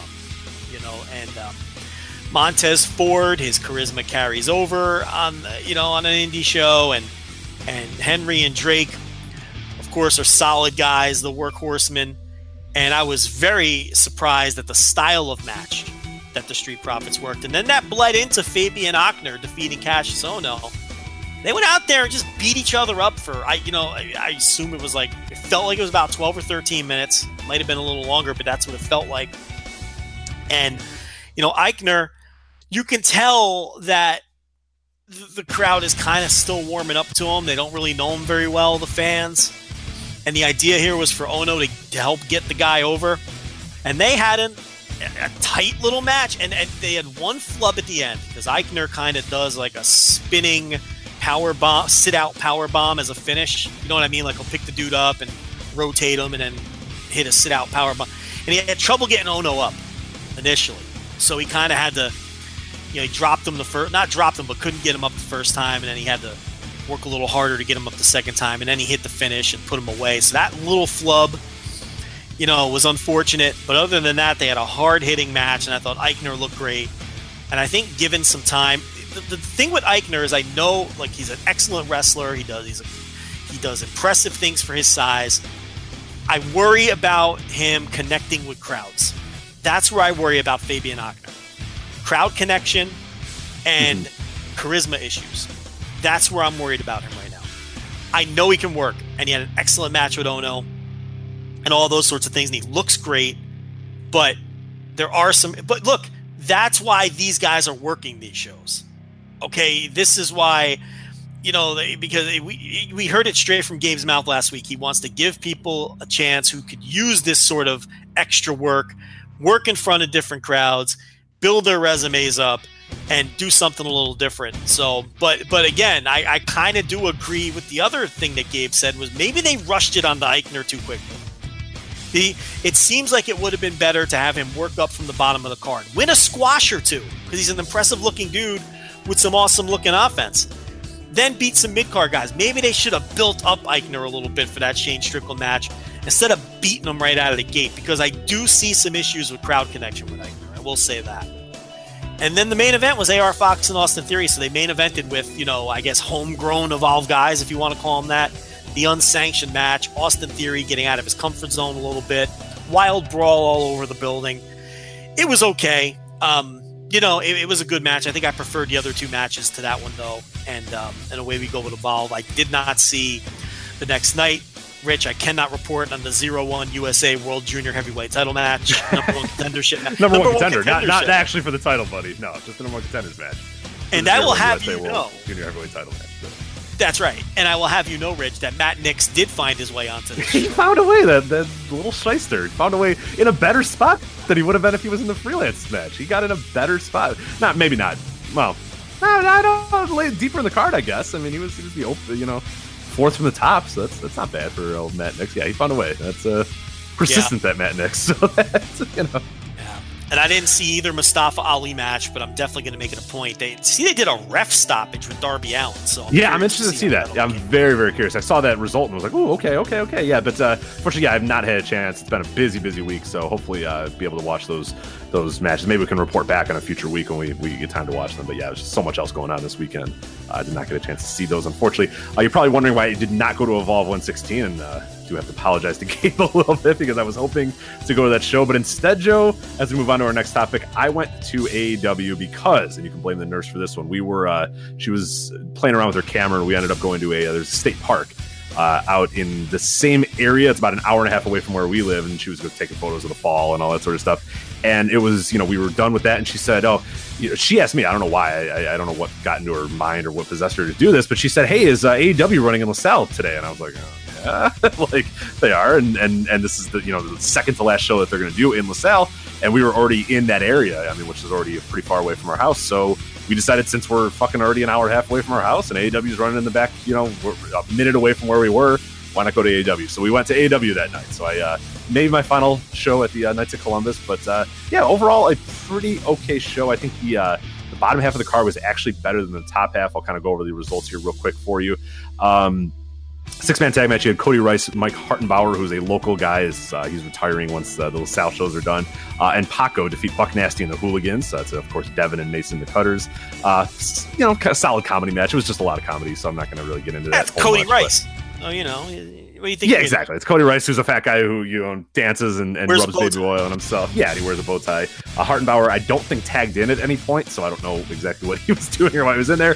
And Paco's like the local, trainee that's kind of moved up the ladder and has become kind of a consistent performer as well. So pretty cool. And the Buck Nasty and the Hooligans are just like your classic like redneck heels or whatever. So it kind of worked pretty well for them. So you had a 4-way tag team match. It was the besties in the world. This is Davey Vega and Matt Fitchett, and they defeat Connor Braxton and Stephen Wolf. Dante Leon and Sage Kanan, and Dion Russman and Joe Asa. So yeah, not a lot of huge names in there, not a lot of guys that you may know, but some local talents. It's been getting some opportunities, but Vega and Fitchett looked pretty good here, and this was a pretty fun match. Also, Braxton and Wolf doing a little bit more of their kind of heel spiel here, but Davey and Vega. How about this? Give me a synopsis on the 4 guys who don't even have cage match profiles yet. What do you think? So I think it's Joe Asa. I forget who it is. Joe Asa looks like a dollar store, like Roman Reigns. Like if Roman Reigns has stopped working out, I think that's Joe Asa. I don't know the difference between them. I'm gonna be honest. I watched them a few days ago. I don't remember who Dante Leon and Sage Kanan were. I'm gonna do a quick little Google search because I don't remember what those guys looked like at all. But Joe Asa and Dion Russman, they both look like dollar store gorillas of destiny. They have like long hair. They're obviously Samoan of some descent, but yeah, they look like Inoue family members in some way, shape, or form. I don't know if they actually are. You don't sound too impressed with any of these 4 men. They were kind of bad. Yeah, they were kind of bad. I'm looking. Just wondering if there was some potential here. You see anything, or I wasn't looking. Nah, you could probably. All right, so I think probably move on. Yeah, there was nothing there to get to look at. All right, so then we get some good matches here. AEW Heritage #1 Contendership 3-way match. You have DJZ, Myron Reed, and Trey Miguel. This is, of course, you hear those 3 names and you go, oh my God, this is madness. And it was. They were diving all over the place, jumping all over the place, doing crazy stuff, jumping into the crowd. It's just a really fun match. DJZ picks up the win. But yeah, really, really good. This is probably, I want to say my favorite match on the night. There's one coming up in a little bit, but definitely right up there. Probably my number 2 match of the night. That was followed by a match that wasn't as good. It was Quinn McKay defeating Alley Cat. And Joe, I know you've seen Alley Cat before. I hate to do it, but she's so bad. She's horrendous. I know you buried her in the past. Yeah. She is so bad. The nurse is my barometer. You know what I mean? Because she doesn't watch this stuff. She's not a nerd like me. That match was over, and she goes, that girl kind of sucks. And I went, yeah, she does. And she always asks me if does she always suck, or is this because it might, there's an off night that she might have or whatever, but she's always the barometer of hey, that wasn't any good. Is she usually bad? And I was like, she's usually not great. And it was yeah, she's not very good. So yeah, that's Alley Cat is not great at all. So yeah. AEW Heritage title match, you have Trevor Lee defeating Rich Swann. This is a really hot match. Trevor Lee cut some promos at the beginning that were really good, just talking about, putting down the crowd and talking about he does the wrestling rules gimmick in AEW where, he wants, no DQs and all this sort of stuff where, or disqualifications are can be called, and rope breaks and all that sort of stuff, because AEW is kind of no rope break, no DQ, none of that stuff. So kind of cool to see him cut that promo, and the crowd was hot for it. And Rich Swann is great at getting the crowd hyped up as well. He was doing his dance to, Lionel Richie for about 10 minutes before the match started, which got everybody going nuts. And yeah, it was like molten heat for Trevor Lee, and then huge positive reactions for Rich Swann. So this was maybe not better than that Heritage title match, but or the Heritage number 1 contendership, but right up there too. And the crowd heat was off the charts for it, and Trevor Lee gets the win. I forget he did it by some nefarious means, but I'm blanking on what it was now. I saw a lot of wrestling this weekend, which I'll get to in a sec. Now for my match of the night, Lucha Brothers, Penta and Phoenix versus the Rascals, which is Desmond Xavier and Zachary Wentz. Awesome match. Those 4 guys. You read off those names, you go, oh my God, that had to be great. It was really, really good stuff from both of those guys. So definitely, if you get a chance, check that match out from the show. Really good and molten hot crowd as well for that, and guys diving all over the place, chops, and just exactly what you would expect from all those 4 names. So really, really good stuff. So it delivered to the expectations. Give me the stars, Rich. Give me stars. The stars for that one, let me give it a 4 for that one. I'll give it a 4 for the Lucha Brothers. The Heritage number 1 contenders match, I'll probably do a 3.5 for that one. So it was definitely a step below, but still pretty solid. But yeah, I'd go 4 for the Lucha Brothers Rascals. Then you had MJF versus Mance Warner. Mance Warner, as you pronounce it there. MJF, Mance Warner. Well, they're good promos, I'll say that. Both men are exceptional promos. And that's a fair way to because this was not good at all. Is Mance Warner still doing the awful fuck Dave Meltzer gimmick? I was hoping he was, and he's not. He's doing like a redneck dollar store Stone Cold Steve Austin thing. So that's good. Yeah, because I was going to eye roll. Yeah, it's not great, but yeah, it was. There was like 6 spots in this match, and I think they fucked up 4 of them. So yeah, that doesn't bode well. So not good at all. Kurt Stallion and Jake Something versus Ace Romero and Marco Stunt. Okay, but it was kind of exactly what you assume it would be, with Marco Stunt being the small guy, Ace Romero being the fat guy, the big guy, and Stallion and Jake Something being the heels and eventually getting the win there. Stunt is a guy I saw a lot this weekend. He's fine, but he's a guy that I'll be shocked if in like another year he's getting as many bookings as he is. I think like that bloom is going to fall off the rose pretty quickly. But what do you think about Marco Stunt and what you see? I went on a long rant about Marco Stunt on the TV reviews. The idea that he's the next great indie star, I mean, people who if he is, then shut down the indies and call it a day. We're done. Close the doors. It's over if he's the next great indie star. People who are saying that are nuts. I mean, he's okay, and I think there's a place for Marco Stunt. He's an undercard. He's Spike Dudley. That's what he is. He's a guy and he was in this match. He played his role to perfection. They tossed him around. Ace lifted him up and threw him over the top rope, exactly like you would do with Spike Dudley. That's what he was. He was Spike Dudley in this match, which is fine. But if your company and your existence depends on Spike Dudley, you're in big fucking trouble. So yeah, you're never building around Spike Dudley or Marco Stunt. Now, to be fair, I think some people. I'm not saying that was an overwhelming consensus opinion that Marco Stunt was going to save the indies, but I think that he could be an undercard guy who is just like Spike Dudley in that big guys toss him around and he's a sympathetic babyface and all that, but you can't headline with Marco Stunt. He'll never get to that level. Now, he's a guy who could get hired because of how small he is. Because for sure. Yeah. And it works on TV as well, because I'll tell you at MLW, which I'll jump to here in a bit, him and Ace Romero had a match, and it was like arguably the best match of the entire tapings. I mean, I don't think it was. There's one match that I liked a little bit more, but it was very good, and it was exactly as you expect. Ace Romero just tossing Marco Stunt all over the fucking place, and you could see how it translates to like a TV, but it doesn't quite work in an indie setting nearly as much, because it's just kind of like, yeah, he's short and he's not that good. So, there's certain limitations to him, but and a fine performance here, but there's definitely he's not the next great indie star, because we're in some trouble if he is. I love how you saw both of these guys in 2 different companies, and both companies did the indie thing. One put the biggest guy with the smallest guy against each other, and the other company put them in a tag team together. Exactly, it was great. One quick question about that too: did Jake Something score the pin? He did, because AEW seems to be pushing him hard, but when's the singles matches coming? That's my I know question. they need to because Stallion's kind of a geek and Stallion's okay, like he's fine, but Stallion would work so much better as like the second to Jake Something, who's obviously like the big guy. Like they can have matches from time to time, but yeah, I want Something to have some singles matches on his own too, because I think he's capable of it. He's good enough. He's got the look. He's got the in-ring work and stuff. Yeah, he needs to start doing that because he's a big dude and he translates too. So, Rich, I gotta tell you, I've seen Jake Something in a lot of different places. I think AAW has done the best job with him, but they've established that he's undefeated and he's dominant in his tag team and he's no nonsense. Jake Something's a guy that no one talks about, who I think could be an indie star and a guy who can step up. He's a big dude too. He's big. Yes. He's like 6'1". He's built like a brick shit house, and he's got good work too. He can fly. He can do power moves. Like he's definitely one of those guys that we always talk about the sound. You know, when you go to an indie show and you hear a guy and you're like, that guy's got it. Like that guy, he attacks them mad. His punches, his chops, they all feel and sound loud. He's a loud wrestler, and it's good, and it translates and it jumps off the page. But it's just like, yeah, when's that? You know, he's been there for about, I think, a year and a half now, and just kind of like spinning his wheels. So it's not quite, you're not quite sure when the next step up for him is going to be, because it should be soon. Hopefully, like he should be annoyed that he's in this tag team with Kurt Stallion at this point still. You know what I mean? Like in character too. Like it's, I know they're buddies or whatnot, but he's so far leaps and bounds has more potential than Stallion. And I feel like I'm burying Stallion when I'm not trying to. I'm just saying Something I think could be an indie star, like you were saying. No, Stallion's fine, but I think Something could really be something. No pun intended. On the indie scene, which is dying, a dearth of stars. I mean, I would like to see AAW take the next storyline step here with Something. I would like to see some other companies take a chance on this guy and do some things with him, because I think Jake Something is very close. I think it wouldn't even take much. And the other guy I love is Myron Reed. I think he's a slightly longer term project, but I think he can be a top level indie star too.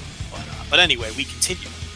All right, so 2 more matches. I'm going to show you Kylie Rae versus Allison Kay, a okay women's match. I think Kylie Rae's pretty solid. Allison Kay, I know a lot of people really like her. I kind of think she stinks, and she was not good in this match, but Kylie Rae was pretty solid. So all in all, it was okay match, but yeah.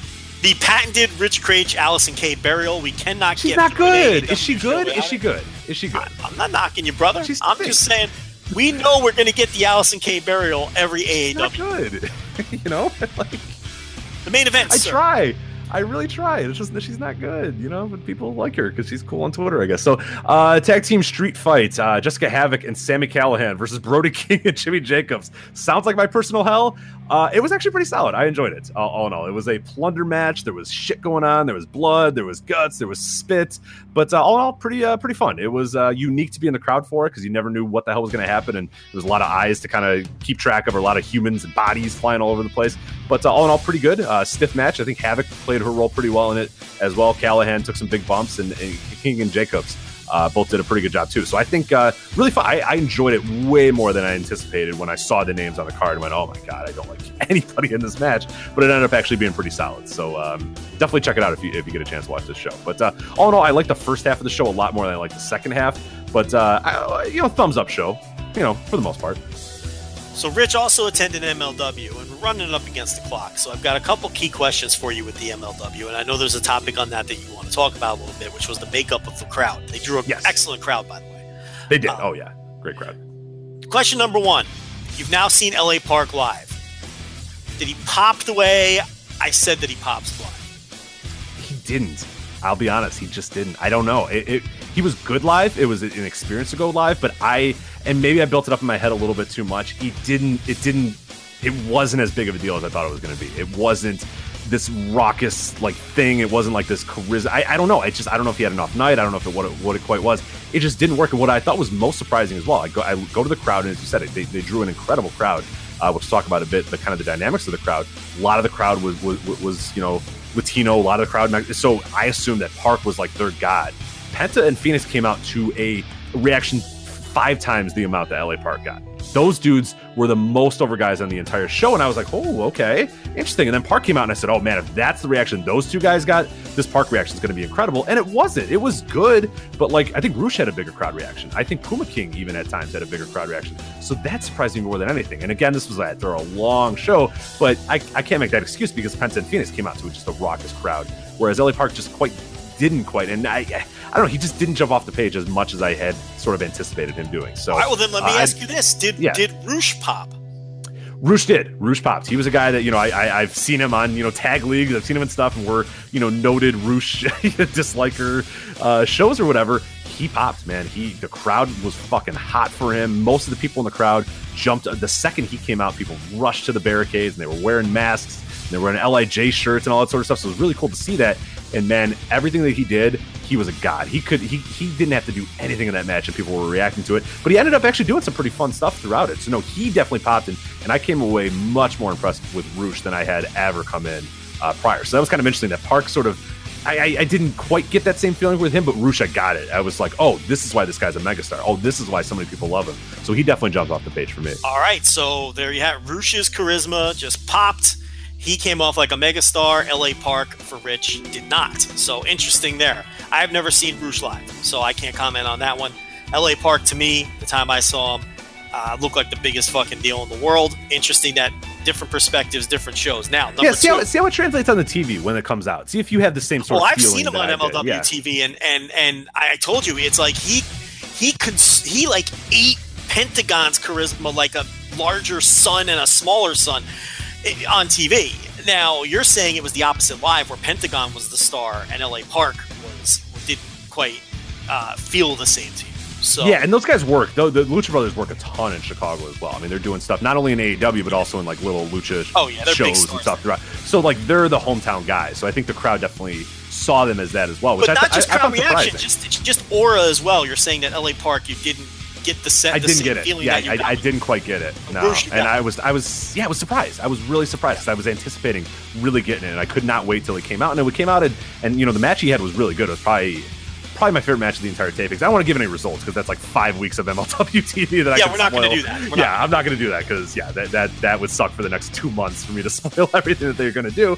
But no, they had probably maybe my second favorite match of the entire tapings, but really, really good stuff from those guys. So it was a weekend to watch Phoenix as well. I was realizing as I watched, and we'll talk about it here in a bit as well, the Omega Phoenix match that he had in NEW in between these two matches that I saw. And I was like, this fucking guy, I saw him have a great match in Chicago, fly to fucking Poughkeepsie, New York, have a great match, and then come back to fucking Chicago and have a great match. Like, what a monster Phoenix has been this year. I mean, he does not get enough credit. Phoenix and Pentagon get enough credit for how well they're doing all across the entire country and the world, and just working a ton of different promotions too. But really good stuff from them on this taping.